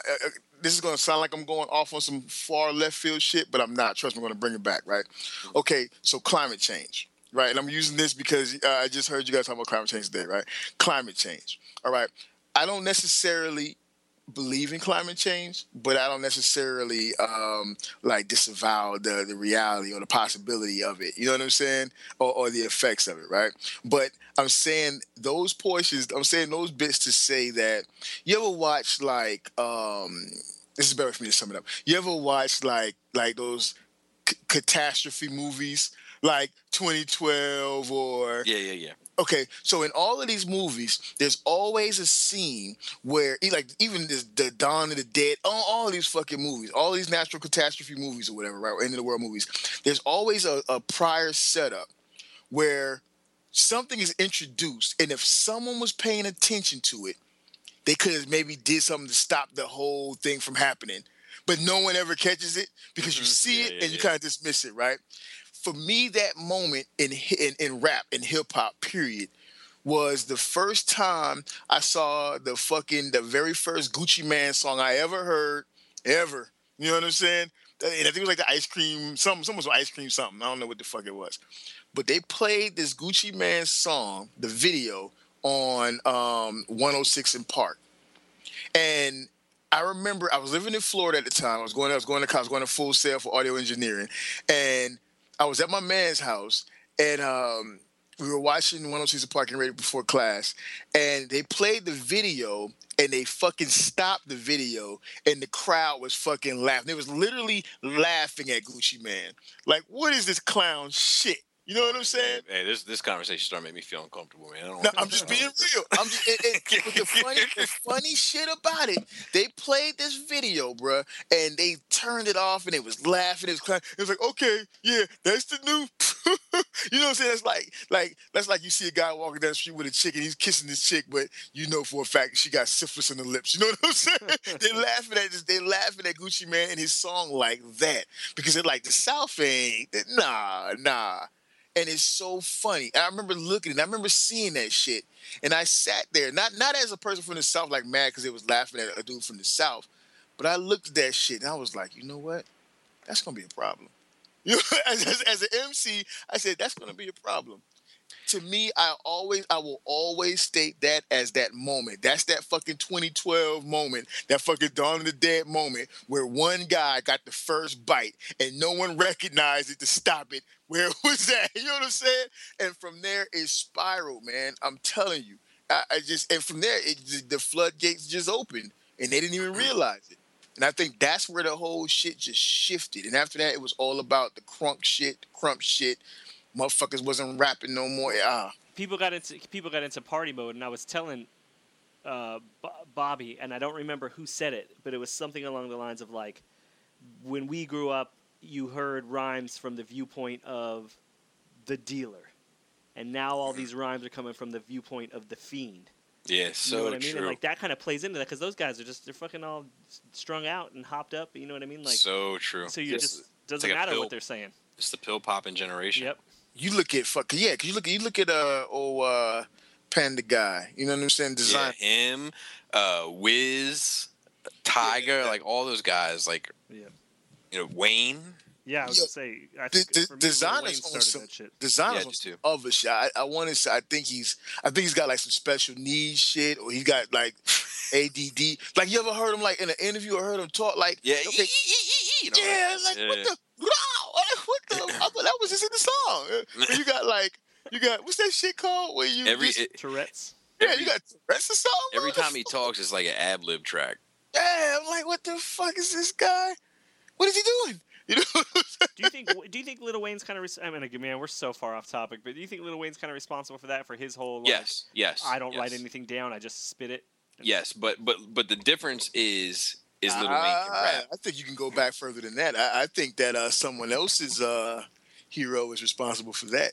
Well, yeah, you might say that. That's big, but look, the whole like this generation, like how they talk, how they dress, how they like all that shit comes from Wayne. Right. I ain't talking about Big, bro. I'm talking about Jay. Yeah, but Jay, I mean, Big was the first person to talk about that shit. Yeah, but Jay made it big. I agree. Yeah, people didn't take notice until Jay started. Right. He did that. What's the song? The exercise, the mental exercise. Yeah. And after that, everybody wanted to be like, "Oh, I don't write, and they was sucking. They was What's wrong with writing your shit down? yeah, like you don't write. You need to. Right. You, sir, like Common don't write. Common ain't gotta write. You know what I'm saying? Well, that's why I like listening to people when they ask them like, you don't write, and like, oh no, I definitely write. Like Jay doesn't have to, but fucking I do. Yeah. Make that shit down, but I think that's why not by Jay's shit. Pardon me, sounds so natural. Yeah, it's because he writes it in his head to the music as he hears it. So like it sounds like it's supposed to go with that music. It's the track. There's a pro and a con for both of those. Whether you write and like Bob, I'm sure you absolutely. There's a pro and a con for both because when if you're gonna write it, and this is something that I'm guilty of, when you're gonna write it, you need to memorize. Like I have a hard time memorizing my lyrics. You know what I'm saying? I have a hard time memorizing this shit. Period. Like you know what I'm saying? Except for like maybe some numbers, right? But if you're gonna write it, you need to memorize so you can just deliver it with some feeling. Everything that I've ever written has been written, rewritten for clarity, and then also to get more familiar with it. Certain words are circled, certain words are underlined, and like it all means something to me. I also use these little arrows like for timing purposes. Yeah. And like certain things are highlighted, and it all means something in terms of how it's recorded. What's your process for memorizing? Like when do you? We're way off, but when do you? Fuck it. When do you memorize? At what point do you consider it memorized? Usually during mixing, because that's when I have to listen to it a million times. Like I'm listening to this new song now, and I'm sick of it. Like I hate it. I don't think I memorize to this day, and it's far worse for me now because I don't perform anymore. It was this thing for me, whereas I didn't have a song memorized until I started performing it. Like I would be trying to, but I could not. I honestly, being honest with myself, I knew that song was not locked into my head until I started performing it. Yeah. So yeah, you're talking about like going on for a long time, and these shit is not memorized, bro. You know what I'm saying? Have you ever had the experience where people in the audience know the words? And you don't? No. That like just. Yeah. That's the coolest shit ever, right there. That's a great one. I've had that once. That's the coolest shit ever. Have you ever had the experience where you on stage rhyming, performing or whatever, and like the cat that you were rhyming with, because you're not a freestyle artist yet, forgets his lyrics? I haven't, but I can tell you something worse than that. I used to be part of a group way back in the day, and we booked this huge venue, and I mean we packed it, and it was a big deal, album release, like the whole shebang, and it went terrible. Like guys got confident and cocky and arrogant, and it ended up backfiring. Do you know what I mean? What happened? All right, it went wrong. It just was piss poor performance, but the point I knew it was wrong, because the guy Troy was in the group, was when like I looked over and Troy was on stage with me, and then like a couple minutes later I looked down in the crowd and Troy's in the crowd drinking. That's when I knew it had really gone awry. But anyway, go ahead. Well, so let me ask you guys a question. So and we can edit this part out if need be, but we're an hour and a half in, and then we still have Ether, Super Ugly, and Blueprint. Yeah, and that's just part of it. Do you want? Sure. It's easily a 2-part show. Do you think we could get together sometime? Like you make it mash it into one episode, but make it 2 parts. Otherwise, I mean, I'm looking at we're going to be here till 3 at this point. Yeah, but I think we should do Ether. Okay. Are we ready to get to Ether already? Yeah. Yep, it's Ether time. All right, let's go. So I want to go through these lyrics, every one of these lyrics, because I want to find out what the allure is. Okay. I want to give my story before the closest thing I got to the story you just gave is we had a I was in a group called High Element. We had a deal, a little bullshit small independent record label deal, right? And we were at a show. We weren't supposed to perform though. You know what I'm saying? We were just there because the label just for smoozing and shit. And the cats who were performing sucked. And they called themselves the Murderers, and they had this song, and the song was "I'm a murderer, I'll murder you." You know what I'm saying? So the little A&R chick or whatever, she told us before we went in, she was like, y'all can't perform, and I'm supposed to perform. Don't try to perform. Don't ask for the mic. Right? We get in there, these guys performing this song, and the first thing that my man Smalls does is he goes up and he grabs the fucking mic. and we took over the show, but our performance was terrible, and so that's the closest I got to it, and it was just hard when we got in trouble and shit. But yeah, okay, I'm sorry. That's No worries. But we could do we'll go down memory lane more often. So here's my question as we go through this. Because in my opinion, the third verse of Ether is where the bars are. But the first two verses, no bars. No bars. What? No bars. No bars. We're going to go through it. Oh, let's go. Brace yourself for the main event, y'all, impatiently waiting. It's like hold on. I think for Ether, you got to start from the beginning, because that for me is kind of why it blatantly comes out. The very first thing you hear is "fuck Jay-Z." Okay. And I think we're kind of being a little quick-handed with Ether, though. I don't think we're handling Ether. No, dude, we got. First of all, we got 3 verses of Ether to go through. We got 3 verses of Ether, and in the third verse, the feeling is not there. Wait. And the third verse is long as fuck. All right, so it's fuck Jay-Z. Yeah. What's up, jokers? Right. Ayo, I know you're not talking about me, dog. You what? Like, okay, so I have an issue with that. Like, what do you mean he's not talking about you? Like, you just did a diss record about it. You think he's not gonna talk about it? Like, he doesn't have the right to talk about you? Well, you just dissed him. It's not like this came out of nowhere. Let me ask you gentlemen a question. And the hook of this song is fucking dope. Yeah, it is. Yeah. Let me ask you gentlemen a question first. Where were you guys when you first heard Ether? What were your thoughts when you first heard Ether? You know what, there, Bobby? I think I may take over this Ether portion. You may need to. And I couldn't tell you.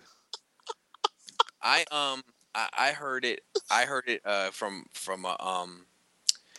it wasn't on Hot 97. It was on Power 103, I think. Whatever the main contender for them was at the time, and it was recorded and put out. Like, so it was the live show, but I didn't hear it live. And all I remember thinking to myself was, like, I hadn't heard any hype around it. Do you know what I mean? Mm-hmm. I remember thinking this was the best I've heard Nas rap in years. And there's no way this is enough to bring him back. Really? That's what I thought first listen. I thought people were gonna laugh this out of the room because Jay was so big, and there's in spite of what people say, there's not a lot of bars here. The bars are at the end. Well, the whole first verse, nothing. I'll say this about this song too, and why it resonates more for me is that I was a fan of Nas, I wasn't a fan of Jay-Z, and just because I never listened to it. You know what I mean? I told you the story about my buddy who was like, "Fuck Jay-Z," and I'm like, "Yeah, that's right." Cool. So, but Nas I knew just from listening to, Illmatic and It Was Written. So, and I wasn't even listening to Nas at the time, but someone was like, "Dude, you got to hear this fucking album about Nas." Mm-hmm. And I'm sure, you know what I mean? And I don't know when that was or when I heard it, but I'm like, all right. And then you hear "Fuck Jay-Z," which to me is like, oh shit. Fuck Jay-Z. Without knowing, you know what I mean? Was so dope. Yeah. Oh my god. See, but it's not bars though. No. No. It's not. It's aggressive as shit. All right. Yeah, it's not that. It's not that. When I first heard the poetic lines of inspiration that we now refer to as the verses of Ether, right? I literally I want to say that my man my Saint Cat V, we had those wars, right? Mm-hmm. So my man told me that he brought to my attention that the album Stillmatic was coming out, and then I remember reading about it, and I think it was the Source. At the time. So I don't think I was fucking with XXL yet, or whatever the case is. And I remember we got it later because we got everything late at the PX.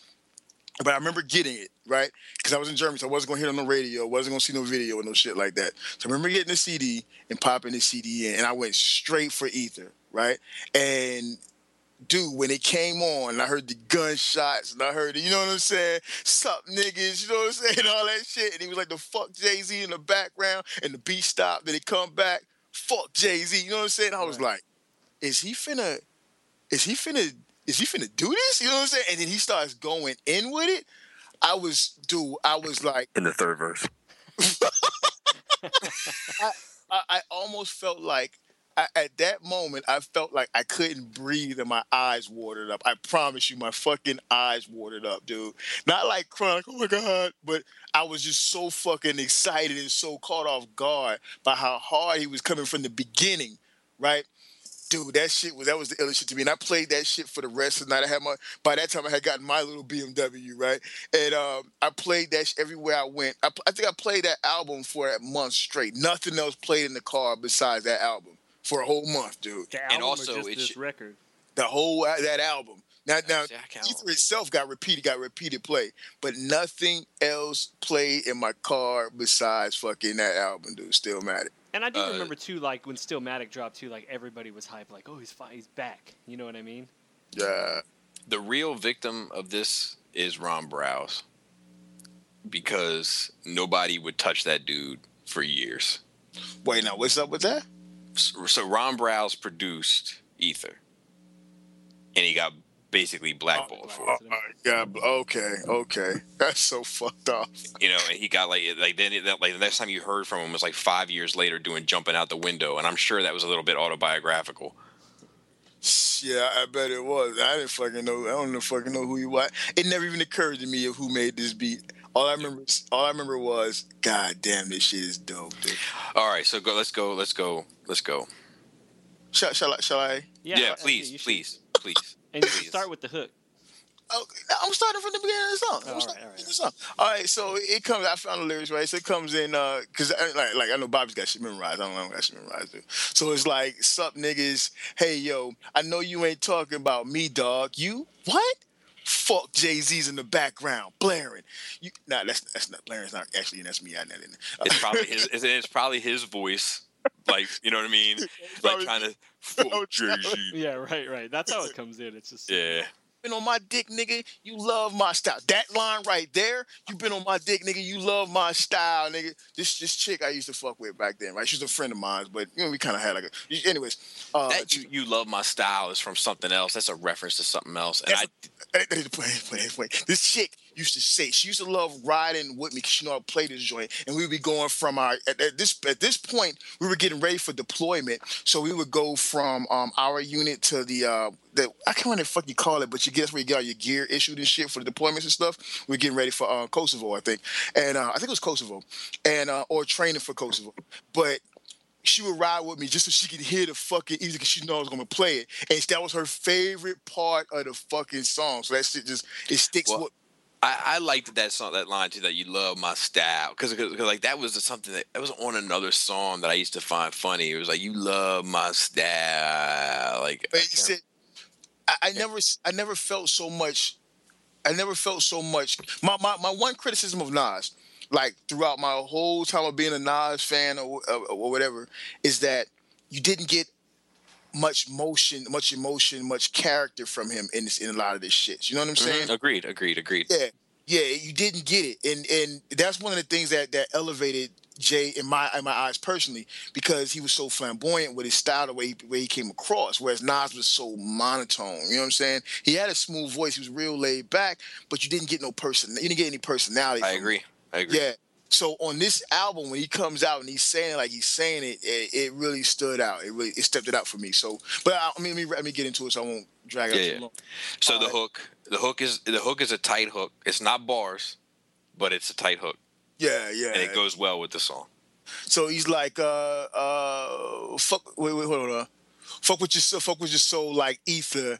Because it's spelled out the I will not lose part, right? And then it's like, teach you the king, you know you. And it's like, not God's son across the belly, lose, I prove you lost already. You know what I'm saying? That shit was ill, dog. That shit was ill. And then you go into the first verse, it's like, brace yourself for the main event. Y'all impatiently waiting. It's like an AIDS test. What's the results? Not positive. Who's the best? Pac, Nas, and Big. Ain't no best. East, west, south, east, west, north, south, flossed out, greedy. I embraced y'all with napalm, blown up, no guts, left chest, face gone. I thought that line was so fucking dope. Right? It's a good line, but it's not bars. Oh my God, it's not bars? It's not Jay. It has nothing to do with Jay, really. You're saying it's not like directly addressing Jay. Right. There's no real diss here. Well, but just to go back, and I'm just playing devil's advocate. Just to go to Takeover, there's no diss about Nas in the beginning, is there? Is there? Yeah, the very first. You're right. Okay, I'm looking at it right now. Okay, so my take on it. Well, we can do it. My take on it is like much in the way that Jay addressed multiple cats in his song, right? So you have Nas doing the same thing. No. I think he is. But No. You can't open a song with the very first thing being "fuck Jay-Z" and then say, no. It's about a lot of people. It's about, don't worry about it. It's about a lot of. That's true. I'm not saying that he like. This is about Jay-Z. No, this is definitely about Jay-Z. But when you're speaking plural, you know what I'm saying, about a group of, it's obviously not speaking to a person in a singular text. You know what I'm saying? You're not like saying you. You know what I'm saying? He's saying y'all. So it's almost like a setup, like a storyteller. It's almost like a setup. Whereas you're kind of like tipping in that you're addressing multiple cats. Hold on, I gotta say this just. When he's saying y'all, he's talking about the audience. I guess. Right. He's like, look, this is everybody, not about other people. He's not talking about he's going to start going in. There's nothing in here about anybody but Jay-Z and Rockefeller. We'll just see about that.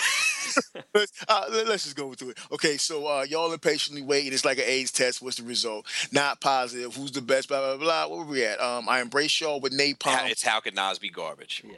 That's his first official response. Right, correct. All right, cool. So how could Nas be garbage? Semi-autos at your cartilage, burner at the side of your dome. Okay, you're right. So now we're going to Jay-Z, right?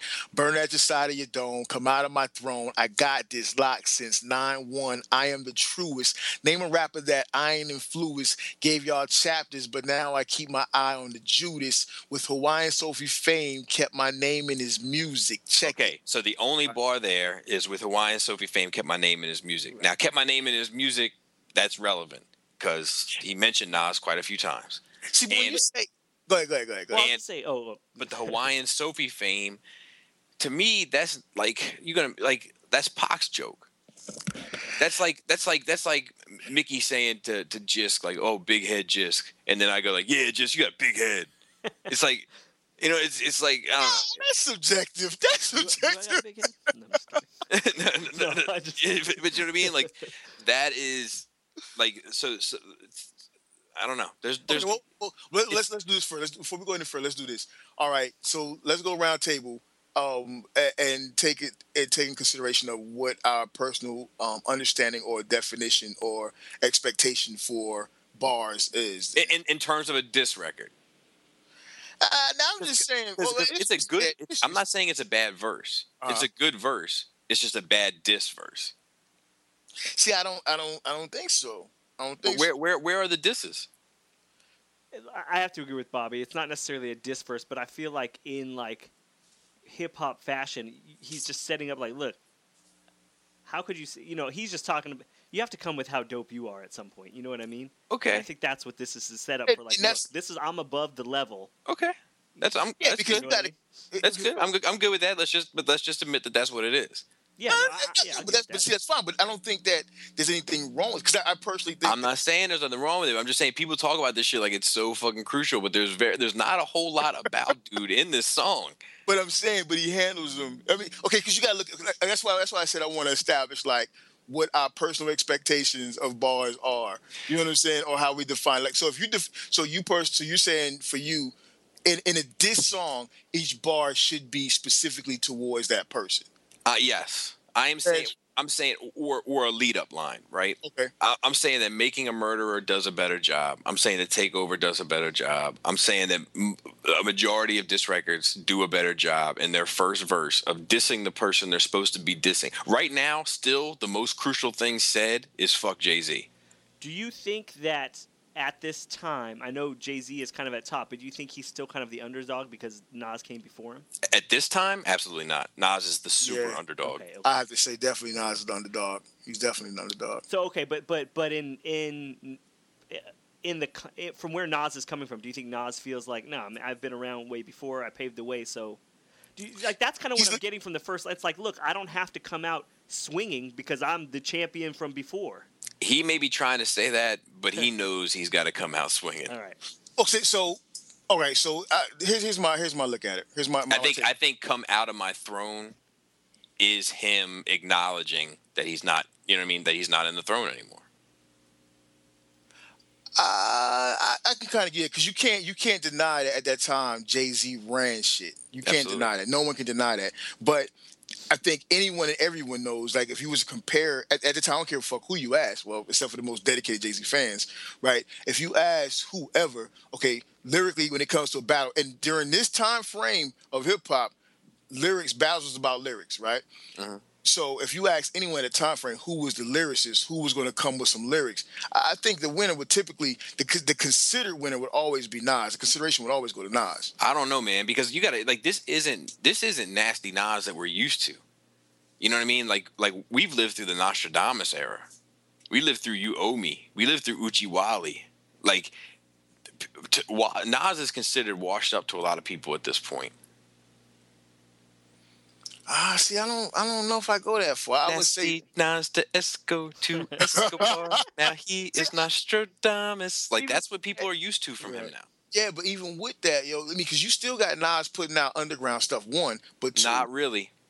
I don't know, but I think there's just something that's attributed to Jay-Z's position at that time and then Nas' position at the time. So Jay-Z is looked at, like, at that time he's looked at as that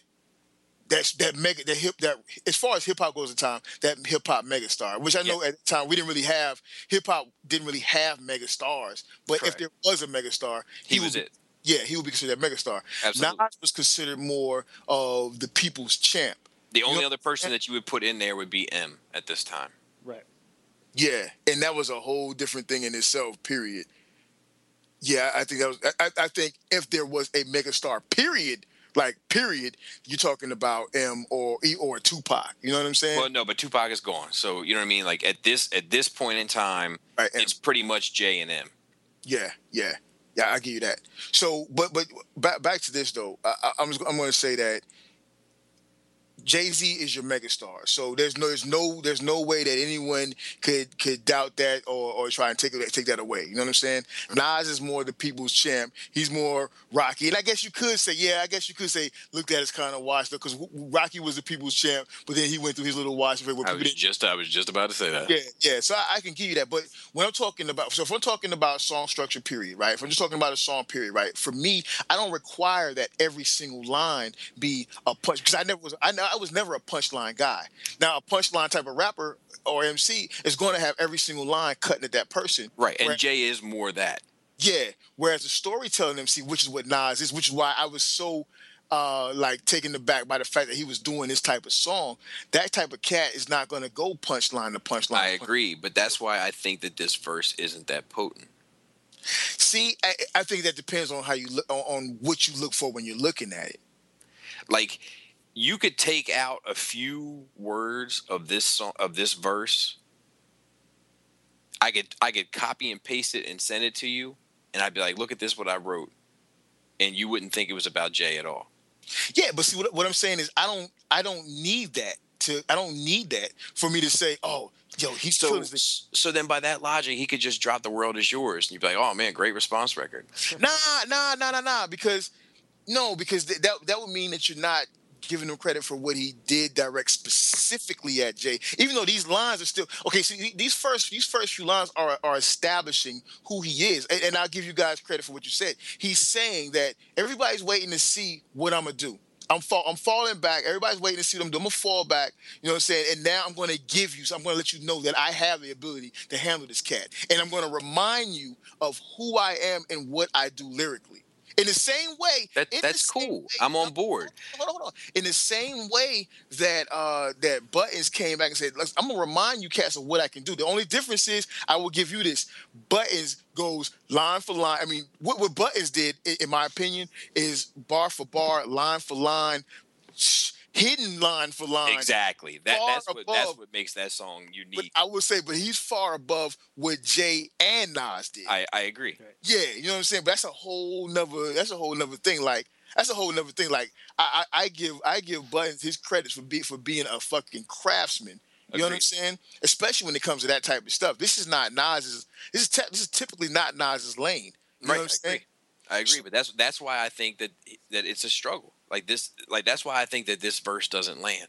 I see. I don't think it's a struggle. I just think it depends on. I think it's subjective. I think it depends on who's looking at it, who's listening to it. See, I feel like he was writing this, and he finally found his zone by the third verse.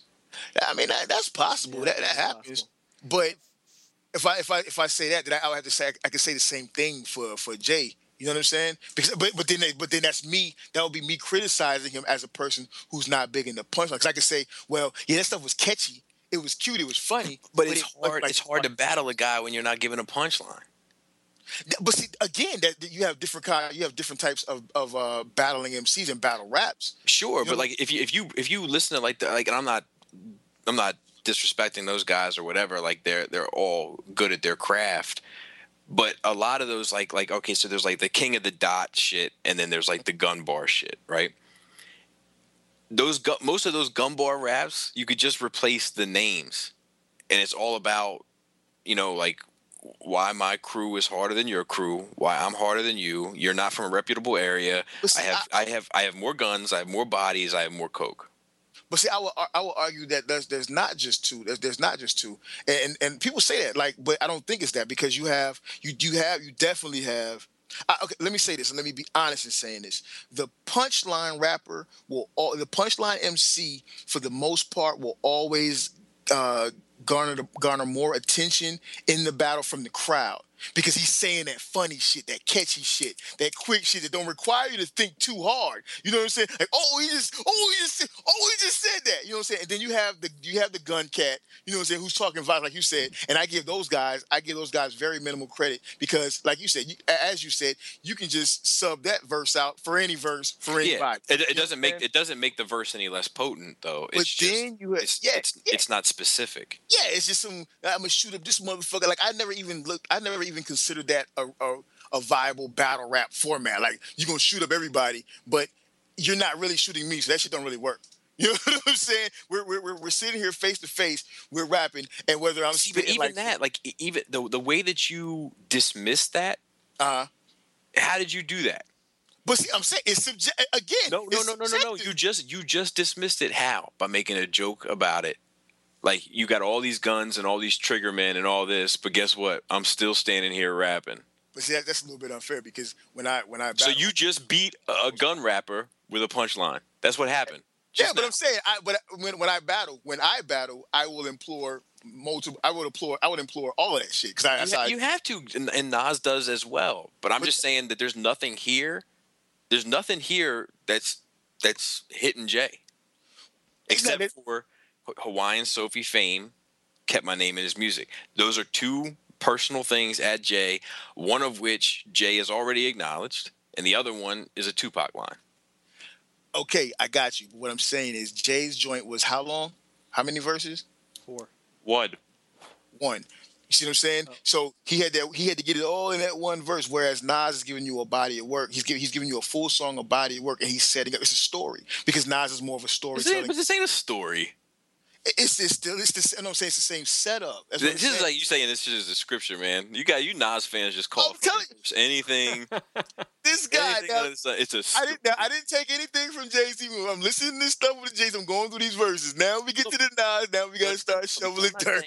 I'm not saying because my point is this is a well written verse for a good song that's not a diss song. But let me ask you this question. No, let me ask you this question. Let me pose this to you. Mm.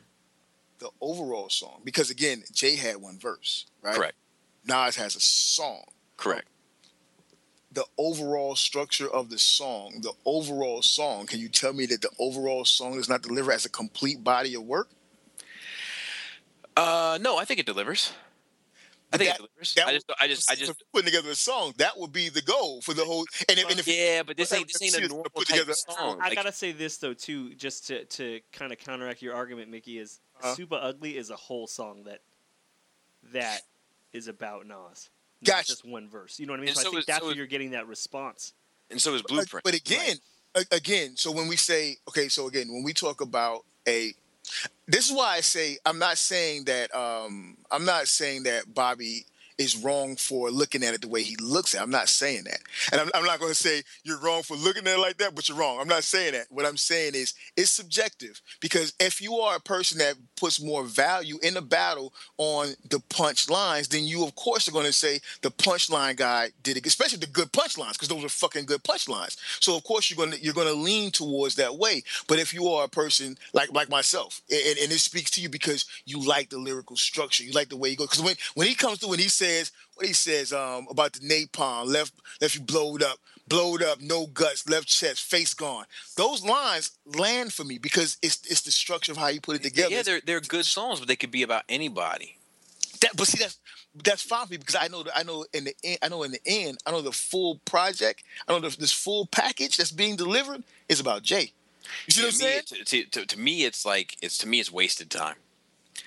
But I feel like I think we've hit a stalemate as far as that's what I'm saying. You're not gonna move past one, because again, it's subjective. You know what I'm saying? Right. Go to the next verse, and then it'll build.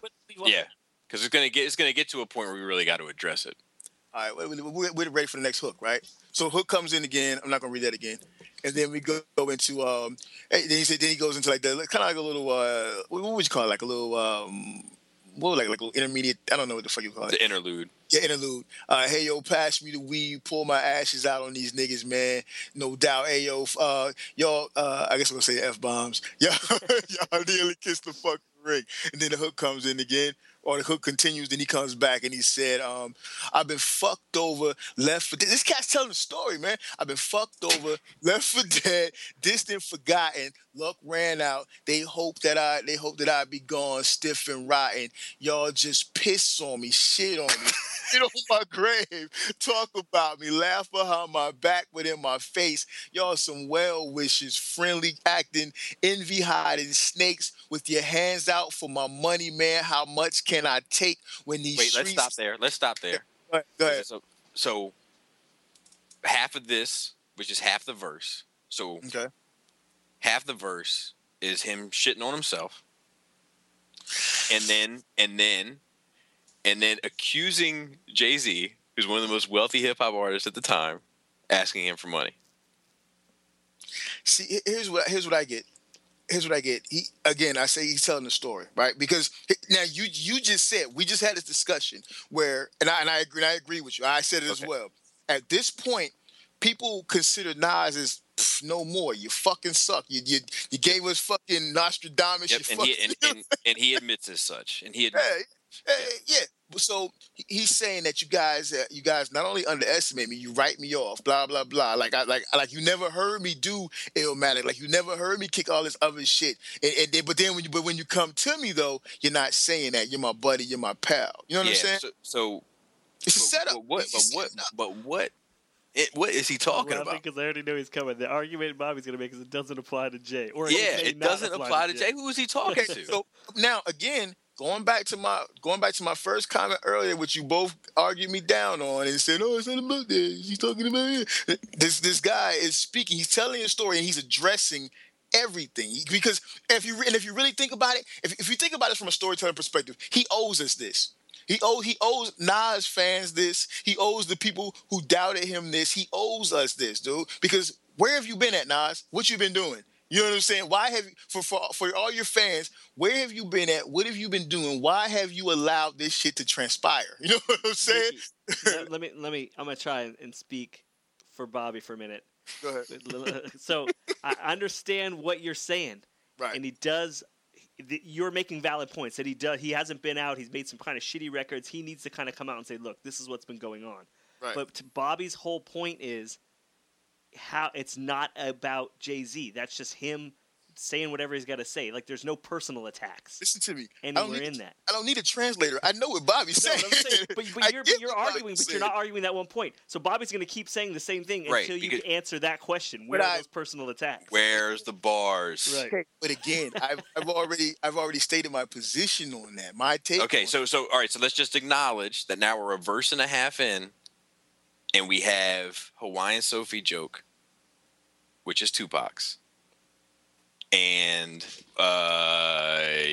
kept my name in his music, which is true. That's a fact. Kept my name in his music. That's a fact. That's a bar. half a bar, but that's fine. Okay, so starting, Mickey, if you start now, I think you're gonna get some. You're gonna get some shots in.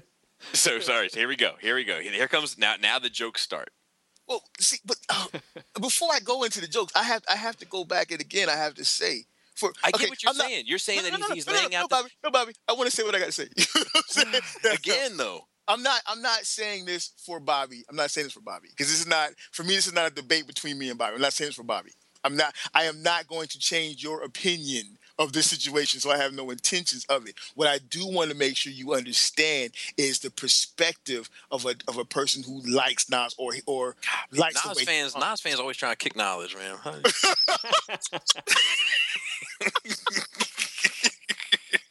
But is that not what makes you a fan of Nas? Because you're not just getting the punchline. You know what I'm saying? You're getting a story. You're getting some meat and potatoes. That were the meat and potatoes that we want. You're getting that's not the meat and potatoes I want for this song. That's what I'm trying to say. You're a Nas fan. You don't follow that style. I am a Nas fan. You can't say that. I am a Nas fan. I am definitely a Nas fan.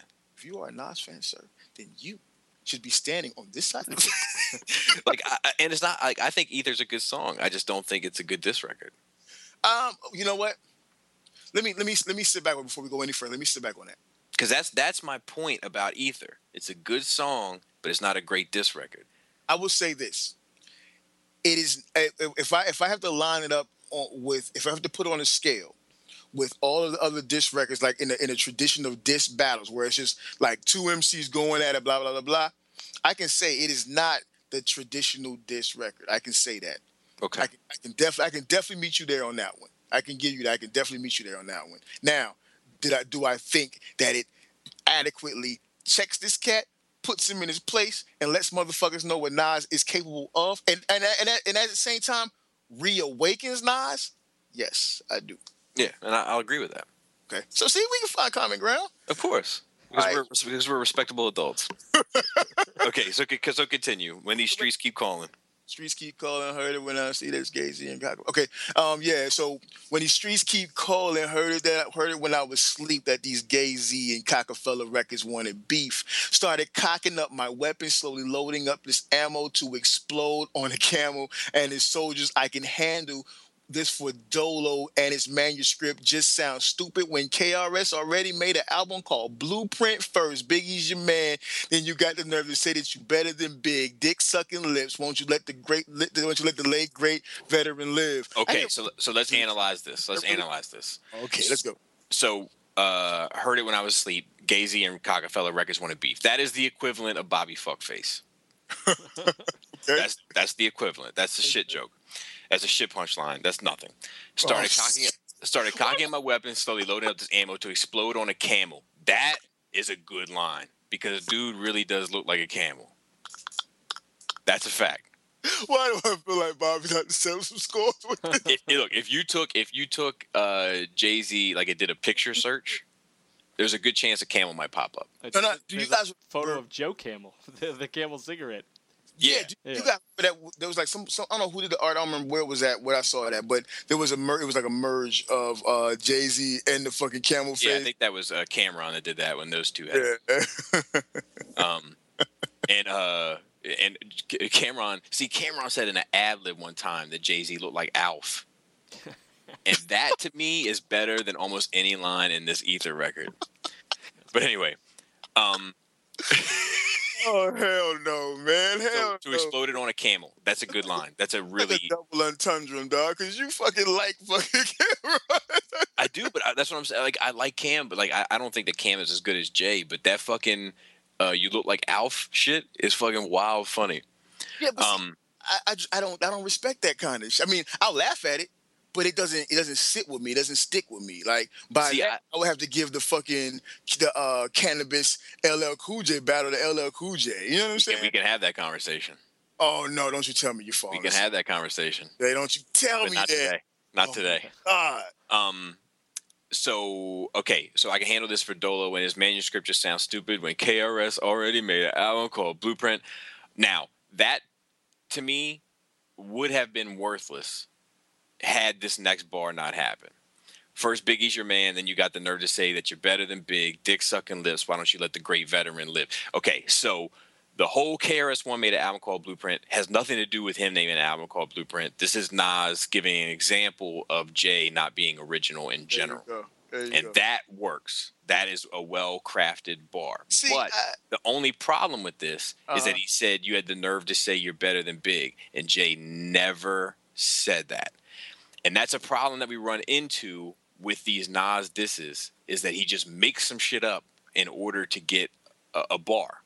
Why do I feel like I'm listening to a conservative pundit talking about Democratic policy? What Jay said is, if I'm not better than Big, then I'm the closest one. That is not saying I'm better than Big. You see. Am I watching Fox News right now? Is that am I watching some fucking Ed Schultz on MS? That's just that, like what is rap? It's just it's wordplay. I'm gonna start calling you Chris Matthews and Give me a break. Like you can't just fabricate some shit. No. When you say no, because that when you say that he never said, and the first thing that comes to my mind is that line. Because when you say, if I'm not better than Big, then bruh. Because what you really are implying is that I am the best. And if you won't give me the credit of saying that I'm not the best, I am at least this. Nah, you can't say that. You can't. He can't. Nah. Why can't he? No, hold on. Let me say this. I personally, and I'm gonna take some heat for this one, I personally do believe that Jay-Z is better than Big. And I don't care what nobody says. I do too. I don't care what, I do too, but it's mainly just based on body of work. You know, Big doesn't have the privilege of competing. Exactly. How you, and then I don't want to go for another tangent, but how you going to attribute this guy to be the best rapper ever? The dude only put out, what was it, at the time, was 2 albums before he died?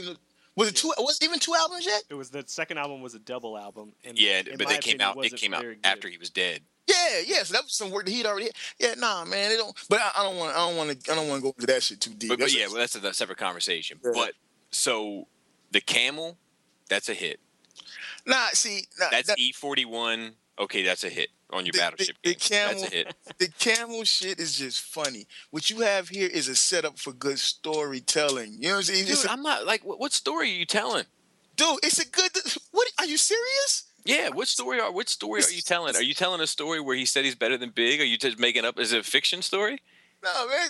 Let's be real. Come on, every single the lines. Okay, so you said yourself. This line, in your opinion, this line would have been worthless if this other line didn't follow it. It builds on one another. Whereas when you got a punchline, it's a funny line real quick. So if I'm rapping, I'm Cameron, I can just say, like Alf looking, whatever Which he is said. Funny. But it's very funny. But it's not so much. It's not so much first Biggie's their man, and then you got the nerve to say you're better than Big. That's irrelevant to me because that's not true. That's not a true statement. But it's the fact that Jay had a reputation for paying, which I think most people know was just paying an homage to Big. I mean, Jay even said it. When I say a big verse, I'm bigging up my brother, bigging up my borough, plus I'm big enough to do it. I'm that thorough. I'm covering down on myself because I actually said that I was better than this cat, and I took some heat for it. So now let me clean it up. No. He never said it. He never said it. We're going to be arguing semantics for the rest of the night. Look. All I can do is take the words as they're written. But you're taking it as a Jay-Z fan, more so dedicated than Jay-Z than Nas. 1, 2. You're taking it as a person who feels like Nas did not defeat Jay-Z in this battle. This is true. Yeah, see, so I'm saying. So it's not like okay, let's say that if everything you're saying right now, let's say just for saying everything you're saying right now, I'd be more Well, Jisk is the soul that I'm after right now. I'm not. Your soul was already lost, like them black girls Nas was talking about. Just add that. You're trying to you just missed a great bar from me. I just said your soul was lost, like them black girls Nas was talking about. You're trying to convert Jisk and shit. You can see you got all kinds of motives in this shit. I do, because Jisk is still fresh to this, and there's something about Ether that captivates people. But I feel like when you really start breaking this bitch down, you start to see how airy it is. I have no motives. I can give Jay-Z his credit. I can give, dude. I think there's a good chance that I'm a bigger Nas fan than you are a Jay fan. I believe it. Let me just interject and say what Ether, this is for me, is blatantly aggressive. Yes. And that's what captivates people, people. That's what captivates me right off the bat, because you could say, and again, I know that he calls him out specifically in Takeover, but there's something to me when your very first line is "fuck you, dude." Like, that to me is different than just weaving it into that to me is more of an insult for me. Like, you could make up songs and jokes about me all day, but if you were the first thing you say to me is "fuck you, dude," then I want to fight you. Like, that to me, that's just where I'm coming from. Then I'm not. Do you know what I'm saying? I understand. Like, when you're breaking it down, I clearly see what you're saying, and I'm agreeing with you that there's not a whole lot of disses and personal attacks. So I understand what you're saying, but it's just. And here's the other thing. Like, I think that people need to keep in perspective is the power of Takeover. That people will compare one verse to one whole song and argue about who got who. They have to, because fucking Super Ugly just wasn't enough. Super Ugly just sounded like you were bitter. See, I think Super Ugly was too much. But we'll have that discussion next show. Yeah, it really was, because it was. But it wasn't too much for me. I think it was too much for this millennial audience that was started coming into rap music. Well, no, but even at that time, okay, the Takeover, right? I look at the Takeover and I look at what he did in Takeover, and even though I'm not like the big punchline fan guy, because I look at punchline rappers, and nothing against punchline rappers, right? Because I incorporate, so I used to incorporate that, because I speak in the past tense, right? But I look at it as it's more of a jokey thing. Like, with a punchline battle rap, me and you can battle, right? And we can go punchline for punchline, and we can dap it up at the end. You know what I'm saying? It's just all jokes. It's all cool. It's just punchline for punchline. I was battling one cat one time, and one of my best friends, one of the cats I rhyme with, this dude named Warchild. He was a white cat, a beast, right? And we was battling these other guys who aren't really MCs, right? And the cat had this line. He said something about something. Then he called us the fucking hip hop Dalmatians. That shit was funny as fuck. This dude is not an MC. He's not a rapper. He was a funny kind of guy. So that shit was funny, and it landed, and it got the crowd. You know what I'm saying? Oh, I see where all the bitterness is coming from now. Oh, here you go. No, but it was a punchline kind of joke. And with that, I laughed at it. We laughed at it, and we was all cool. But when you take a cat and he crafts something, he puts some thought to, and it's serious. And I ain't talking about like the gun. That's another reason why this is about a gunplay shit, right? Because I can spit about shooting you, you can spit about shooting me, right? But at the end of the day, ain't nobody got shot. You know what I'm saying? Your punchlines to me would have more effect than your gunplay talk to me. You know what I'm saying? Because your punchlines probably got some shit on, like you made fun of my shirt in some kind of way. You made fun of my forehead. You know what I'm saying? But the gunplay, that shit lands nothing. Because guess what? We still walking out of here breathing. And I ain't felt no bullets, and I didn't see them before. That shit's not real, right? But when you take a person and you craft some shit, you sit down and you put some lyrical context, you actually put this shit together, right? That's a serious thought. And when I put it out and I fucking spit it and I kick it out at you, right? There's no jokes. I'm not laughing. I'm not saying your mama wearing combat boots. You know what I'm saying? I'm putting these thoughts out to you. And after this, we're not fucking friends. Even though these cats did become friends. After this, we're not. Well, I mean, they became boss and employees. That's when they was never boss. Yes, they were. Yes, they were. I'm done. Ask Nas who signed his checks. So that's a fact. Okay, so look.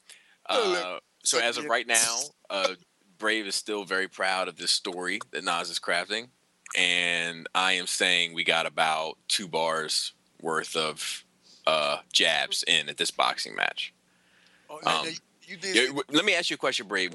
Are you a boxing fan? I used to be more. So when like one boxer is like constantly coming towards the other one, throwing jabs and hooks, and the other one is kind of jogging around the ring and talking to his trainer and talking to other people and telling them about how he became a boxer, is that the kind of boxing match you like? I don't know, but it worked for Floyd Mayweather. Okay, all right. I'm just saying he's retired undefeated, right? It worked for Floyd. So let's do verse 3. All right. Before we go further, I just want to point out that you said you were a Nas fan as well, but Yes, absolutely. I don't recall you taking a personal. I don't recall you taking a personal position and a scalpel and going at Jay-Z's verse back and listen to. No, I did. I did. I did do that. Did I not do that? Did I not say that, like Searchlight Publishing, because he was signed? He asked for the verse. He couldn't get it, so he talked to MC Search, who he was signed to. I did the same thing. It's just it was only one verse, and now we got. Oh, what you did in that one was you underlined his disses to Nas and how great they were. But I didn't see like the thing. That's the thing. What I'm saying about Takeover's verse is that almost every bar is coming at him. Yeah, so what you're saying is, as a Jay-Z fan, you saw no flaw or no weakness in those verses because you're a Jay-Z fan, so you're going to support that. That's not because I'm a Jay-Z fan. We're gonna get into some stuff in this third verse where I'm gonna be like, this is like jab, jab, jab. All right, this is the diss verse. Let's go. All right, where we at? You've been fucked over. Blah, blah, blah. Brace yourself. That's where we at, right? Yes. Let me say these things before you go, because I think this is something that Nas would do. Takeover was the second song on the album, right? Yes. So Ether's the second song on his album. The Correct. third verse was about Nas. So this third verse is where he hits it hard. Like, I could see Nas playing it out that meticulously. Like, all right, I'm going to make it my second album. I'm going to make the third verse the hardest. That's possible. That's I can admit to that. I never could say that's pretty. Yeah, that's pretty insightful of you there, Jizz. Goddamn. I mean, that's just how I can. It's just like and like had verse 1 been at Cormega, and verse 2 been at Nature, which was another one he was beefing with at the time, and then verse 3 was Jay, I would be looking at this in a totally different light. Right, I got you. Yeah, but see, he did all that in the fucking Bridge Is Over. Yeah, but he didn't bring Jay into that. He needed a whole song for Jay. But again, and I agree with you. You know why? Because again, it's not in my personal opinion. It's just my personal opinion. It's not just it is Jay. The reason why we are here today in that verse, meaning him putting the song together, is Jay. But he has a lot of explaining to do. I would be remiss if I didn't admit that because he does have a lot of explaining. Man, put that shit on the intro. God damn. Well, look at it. So look at. I mean, if you want to, you could just take it further too. Takeover, first verse bullshit, second verse bullshit. Not saying that what he's saying is bullshit, but just from Nas' point of view. So he's like, all right, my first two verses bullshit. Yeah, what? But I don't think that's this though. I don't think I don't think that's this. I think that you may be onto something that he was like. Well, first of all, in your third verse, you got to go the hardest anyway. Right. That's just the truth. But it's the same. It's the same thing. He even has a little outro like Takeover had that little. I mean, it's laid out the same. It's not a coincidence that Sticky Fingers is on like 90% of the third verses of every Onyx album.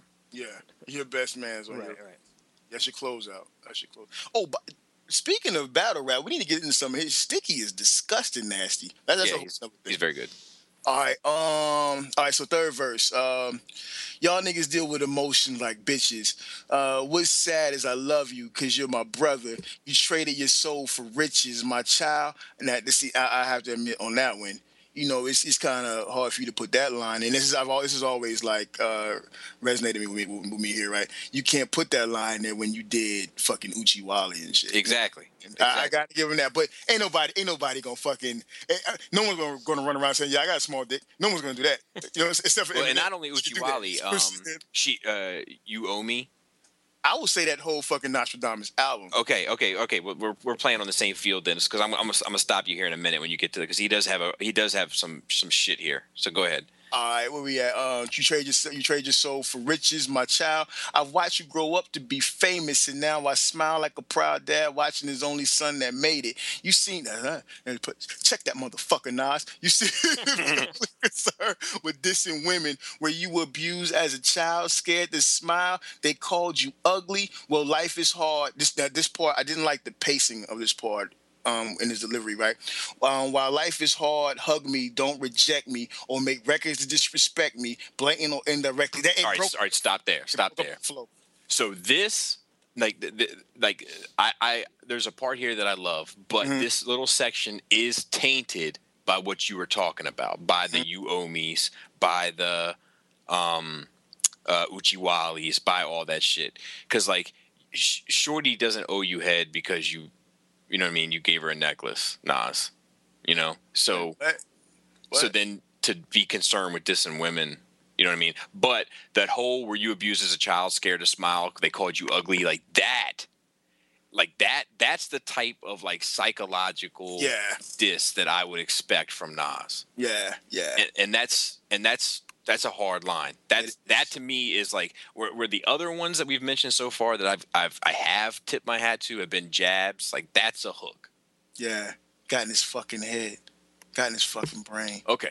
So but the problem is it's a hook on a dirty glove. That's the only problem. Oh my God. I will say that I like the lines. I really, no matter anytime I ever listen to this song, that portion of it was always the part where I kind of like, you kind of cringe for a minute because he just totally destroyed the pace of the delivery with those, man. With that, he needed to find a different way to deliver it. And I forgive that. I forgive that. That's me. That's my Nas fan being lenient because of that psychological attack. I'm strict when it comes to certain things, and that like he just totally destroyed the flow there. I wonder if he was reading this shit. I believe he was. I thought you were a real Nas fan, man. Anyway, I'm a Nas fan, but I'm a fan of lyricism first. All right, let's see. In '88. Yeah, in '88, you was getting chased through your building, calling my. I got a line coming up that I love. Hold on. In '88, you was getting chased through your building, calling my crib, and I ain't even gave you my numbers. All I did was give you a style for you to run with, smiling in my face, glad to break bread with the God. When no text, no cash, no cars, no jail bars, jigger, no pies, no case, just Hawaiian shirts, hanging with Little Chase. You a fan of phony, you fake, a pussy, you stand. I still whip your ass. You 36 in the karate class. You Tybo ho, that was kind of lame. Trying to work it out. Trying to see, what is that? You trying to get brolic? Ask me if I'm trying to kick knowledge. Nah, this line I did not like. Nah, I'm trying to kick that shit you need to learn, though. That was a real lazy line because he used that learn note just so he can go back and come out with the ether, that shit to make your soul burn slow. All right, you know what I'm saying? Let's stop there. So, all right, 88, because when he said back in 88, when I was pushing weight back in 88, you was a ballerina. I got your pictures. I seen you. That was a Prodigy diss. Yeah. So he took the Prodigy diss and then said that he's calling my crib and all this. I don't know if that shit has ever been verified. Check out that dude Carsino because he brought some of that shit up. Also, there's an interview back in the day with Nas where he's talking. He mentioned Nas talks about this shit on either an interview or a intro, some shit. But he's talking about how like Raekwon's telling him that these different cats is like borrowing from. Remember that shit? Yeah, but that was a big thing. Yeah. So there's some bits that came out, and this is all like rumors, I guess. I know because we have no way of confirming it. Right. There was supposed to be some shit where Jay was getting fucking ran down on by some cats or something like that, and he was looking for them to help him out, and he was going through. Yeah, this is from Carsino. He was asking Fox to and then help him out, and it was like not fucking with him. I'm gonna get that link and I'm gonna send to you. Yeah, send me that link. I'd be interested in watching that. So wearing jazz chains, so that's all true. Like like Jazz was hooking him up. No jail bars, no pies, no case, just Hawaiian shirts. The Hawaiian shirt joke again. Yeah, hanging with Little Chase. I don't know about that. You a fan, a phony, a fake, a pussy. So this is him trying to get. So this whole you a fan, a phony, a fake, a pussy, a stan. That's all the same exact joke of keeping my name in your mouth. I mean, that's where he's got him because for everyone who don't, if you watch but what I'm saying is what I'm like this is what I've been waiting for is like this is the line. You a fan, a phony, a fake, a pussy, a stan, because Nas is the one that made stan a slang term. Like Eminem had the song, but it was like it until this shit came along, the Eminem song seemed like it was specific to Eminem, but now stan has become a slang term for a fanatic. Yeah. So like that's a good line. And then I whip your ass, you 36 in a karate class, like you Tybo ho trying to work it out. You trying to get that's all that punchline shit. I'm not feeling all that shit. And like the problem is that that's not his lane. That's like you said, like he tried to be funny there, and it's for me it never landed because I'm like man, like if he's in karate class now, he's a tall dude, he's got long arms, he might be able to reach out and put his hands on you. I'm not even going that far into the thought. If you give those same lines to Jay-Z and let him deliver it, they come off much better and they have more of an impression because he's going to give some spontaneity to it. He's going to give some bravado to it. You know what I'm saying? And he would never say it like that. Yeah, and that's the next thing. Because he would say it like Nas raps like a smart guy and Jay raps like a slick guy. Yeah, exactly, dude. Like that to me, the whole song, the shit that has always bothered me is a part I talked about earlier, and that whole I'm trying to kick the shit you need to learn though. That shit is so fucking lazy right there. You know what I'm saying? Just so you can come back and rhyme the fucking burn slow. That's real fucking lazy, man. Yeah, I think that whole part there is a filler bar just to get to his next bit of punchlines. Where he gets into it. Is he Dame Diddy, Dame Daddy, or Dame Dummy? Oh, I get it. You Biggie and he's Puffy. That is Nas's first uppercut. Yeah, that shit is solid. I don't know if it's his first uppercut, but it's a goddamn solid hit. It's a solid motherfucking hit. Okay. It's like that fight when John Bones Jones was fighting what's homeboy name? What's that dude's fucking name? And he hit him with that fucking spinning elbow and destroyed his face. Oh yeah. Yeah, dude, that's that line right there. Where we at? Rockefeller died. That was the AIDS. Rockefeller died of AIDS. That was the end of his chapter, and that's the guy y'all choose to name your company after. All right, stop right there. Go ahead. That's not true. What's not true? That Rockefeller died of AIDS. Oh my God! Are you really? Come on, Bob. It's not true. It's not true. It's not a true statement. I mean, if we're gonna do it like that, then we can go back and say that. Okay, Jay-Z, you sound wild far from the mic right now. I just rolled it up. Okay. Because I had the face palm on that one. because like to me that shit counts. To me, you can't just make up some shit. But dude, but let's go back though. When you talking about Jay-Z, the Summer Jam screen, when you take a kid and you put him on the screen because he's got a tutu on, and you relate it to how he can't be a gangster or a thug nigga now because back then he was a kid with a tutu. It's just an attempt to embarrass somebody, dude. Agree, but at least it's real. Oh my God! Now I don't know. That matters to me. Okay, I mean, you know what? I'm willing to let you have that one because the structure matters to me. So all that shit in the verses where you wasn't agreeing with, wasn't feeling, that stuff matters to me. So I'm willing to meet you halfway on that one. Okay. All right, cool. Where we at? I put it together. Okay, yeah. I put it together. I rock hoes, y'all rock fellas. And now y'all try to take my spot, fellas. I didn't like this shit now. But I do like the underlying context of this shit. Philly's hot rock, fellas. Cause he said Philly's hot rock, fellas. Okay. She put you in a dry spot, fellas, in a pine box with 9 shots from my Glock, fellas. I'll never condone anyone using the gunplay shit. Not saying I got a problem with gunplay, but I never condone anyone using that shit for their battle shit. Because that shit it don't land for me. But I don't know how you guys feel about it. But for my Glock, fellas. To me, it's a hot bar that's not good on a diss record. Yeah, the gunplay shit, man. Whenever I hear anybody, I no longer consider that portion of it a part of. Like if you put this bar, like feel these hot rock fellas, put you in a dry spot fellas, in a pine box with 9 shots from my Glock fellas. If you put that on, we shooting. Yeah, it's a good song. It's a good bar. Yeah, but here it's just like okay.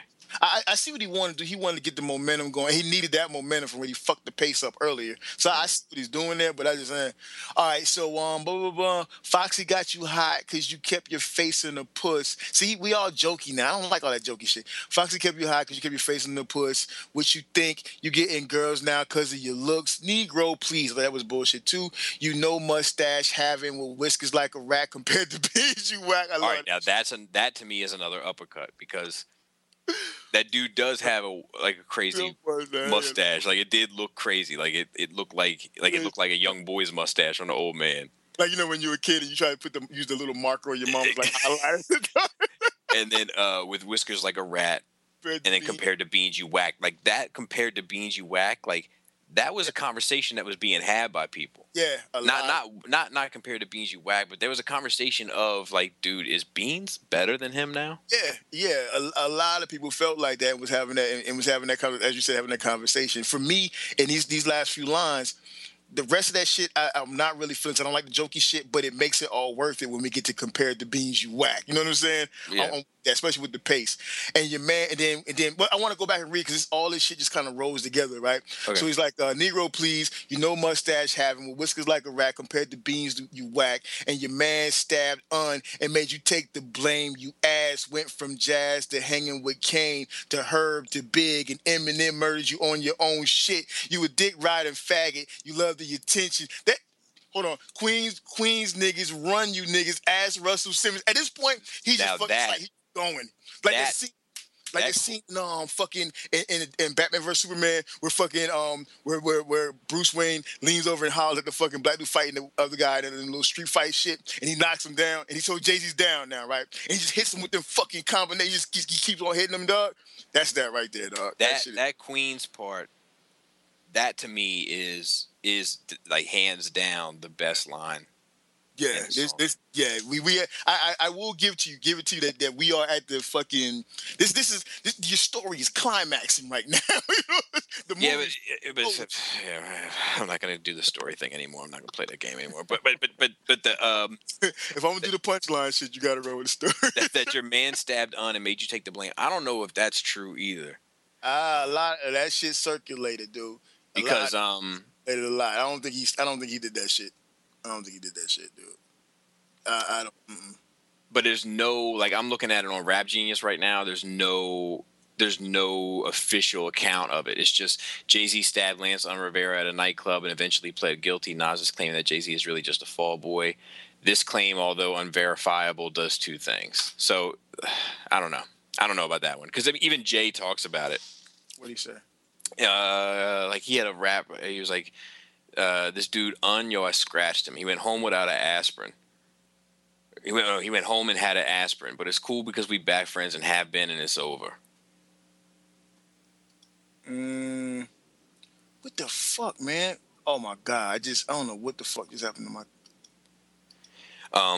But then you went from jazz to hanging with Kane to Irv to Big. I don't know what any of that really means. Because there was a time frame, like back in the day, there was a time frame before he got his own little foothold, and it's really unfair because. But yeah, I mean, like you could say that about Nas. You went from Clark Kent to Large Professor. That's just what I was about to get into. Like to Pete Rock to Dr. Dre.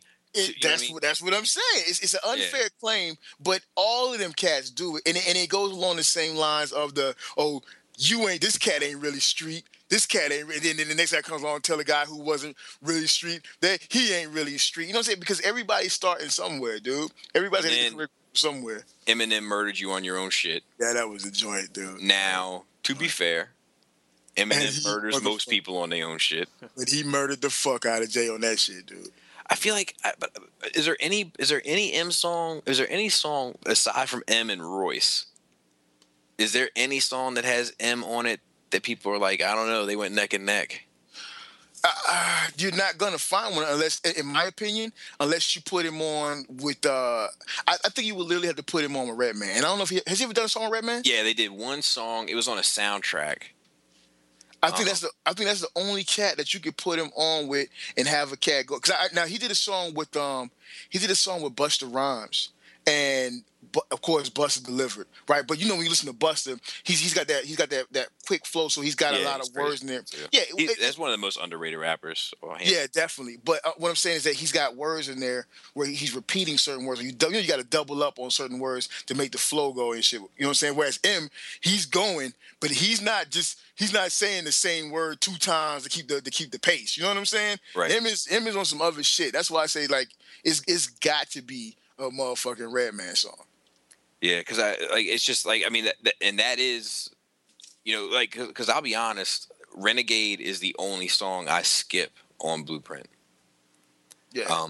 it's not because of M murdering him on it. It's just because of the song. The song doesn't really fit. Like the Blueprint has a vibe to it of like those old 70s rock and soul samples, and something about Renegade being so super produced just doesn't fit right on it to me. I personally listen to M's version, then I kick it from there.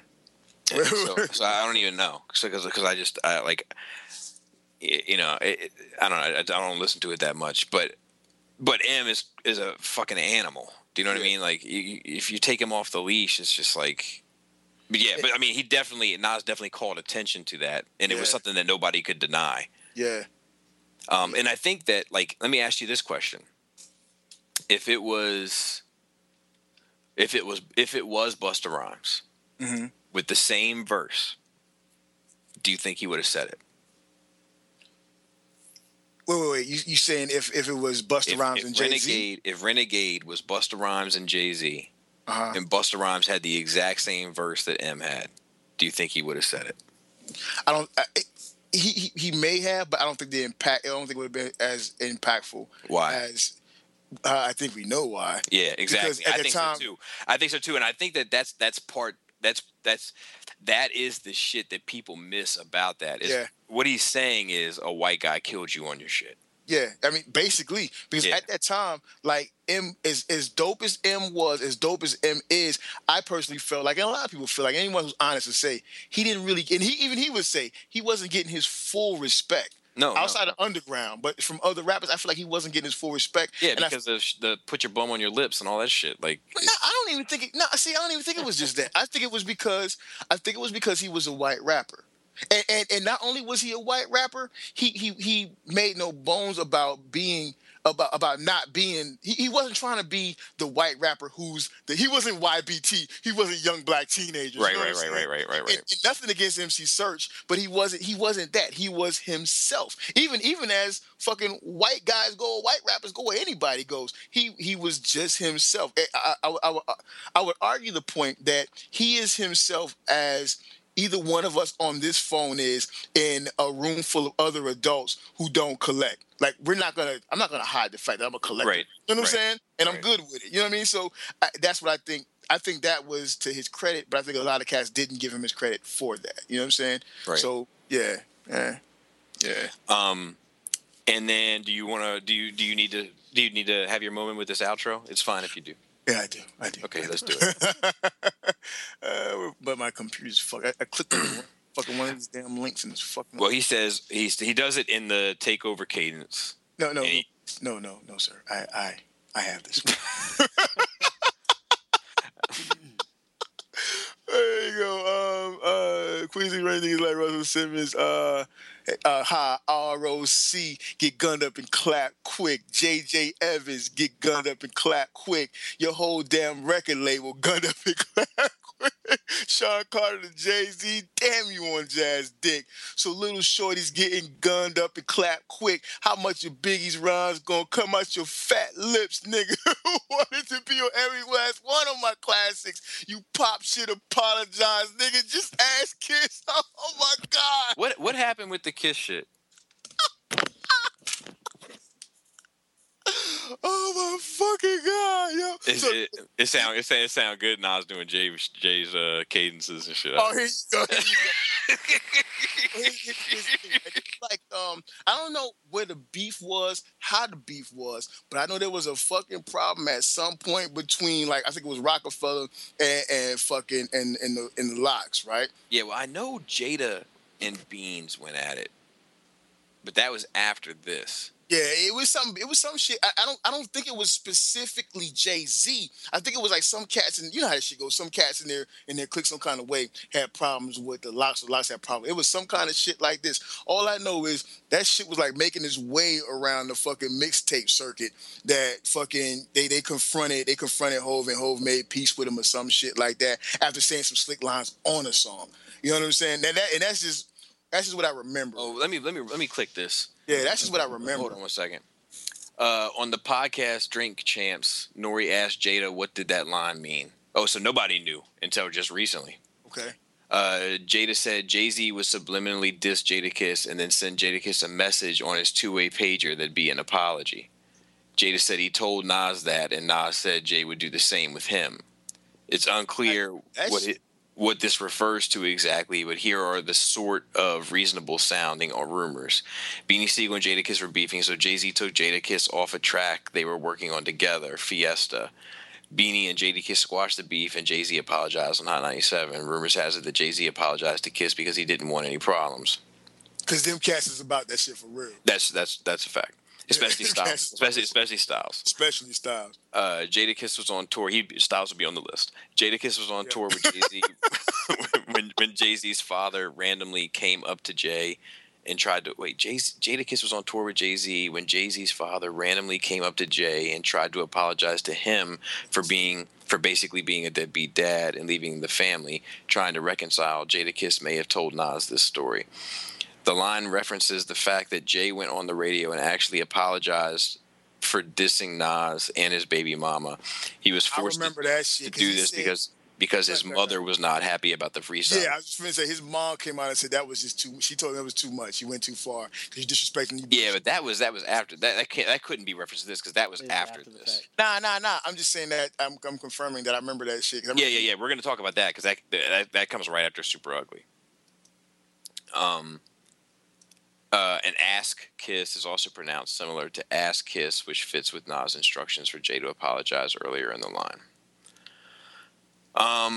So that sums up. Like now, I'll tell you, Ether was definitely like, its impact was way bigger than I predicted it would be when I first heard it. It certainly was. What do you attribute that to? I honestly attribute it to people wanting Nas back. Yeah.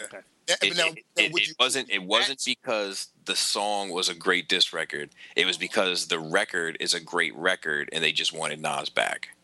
But again, what do you attribute that to? Now this is what I want to get. This is the part. This is the fucking. What do I attribute what to? You said you just said that you attribute it to people wanting Nas back. What do you attribute that to? The desire to have him back on that. Just because Nas had made it. Nas is Illmatic. Yeah. Nas will never be able to separate himself from Illmatic, and everything after Illmatic was a more gradual letdown. And this was what people wanted after Illmatic. Yeah, I'll give you that.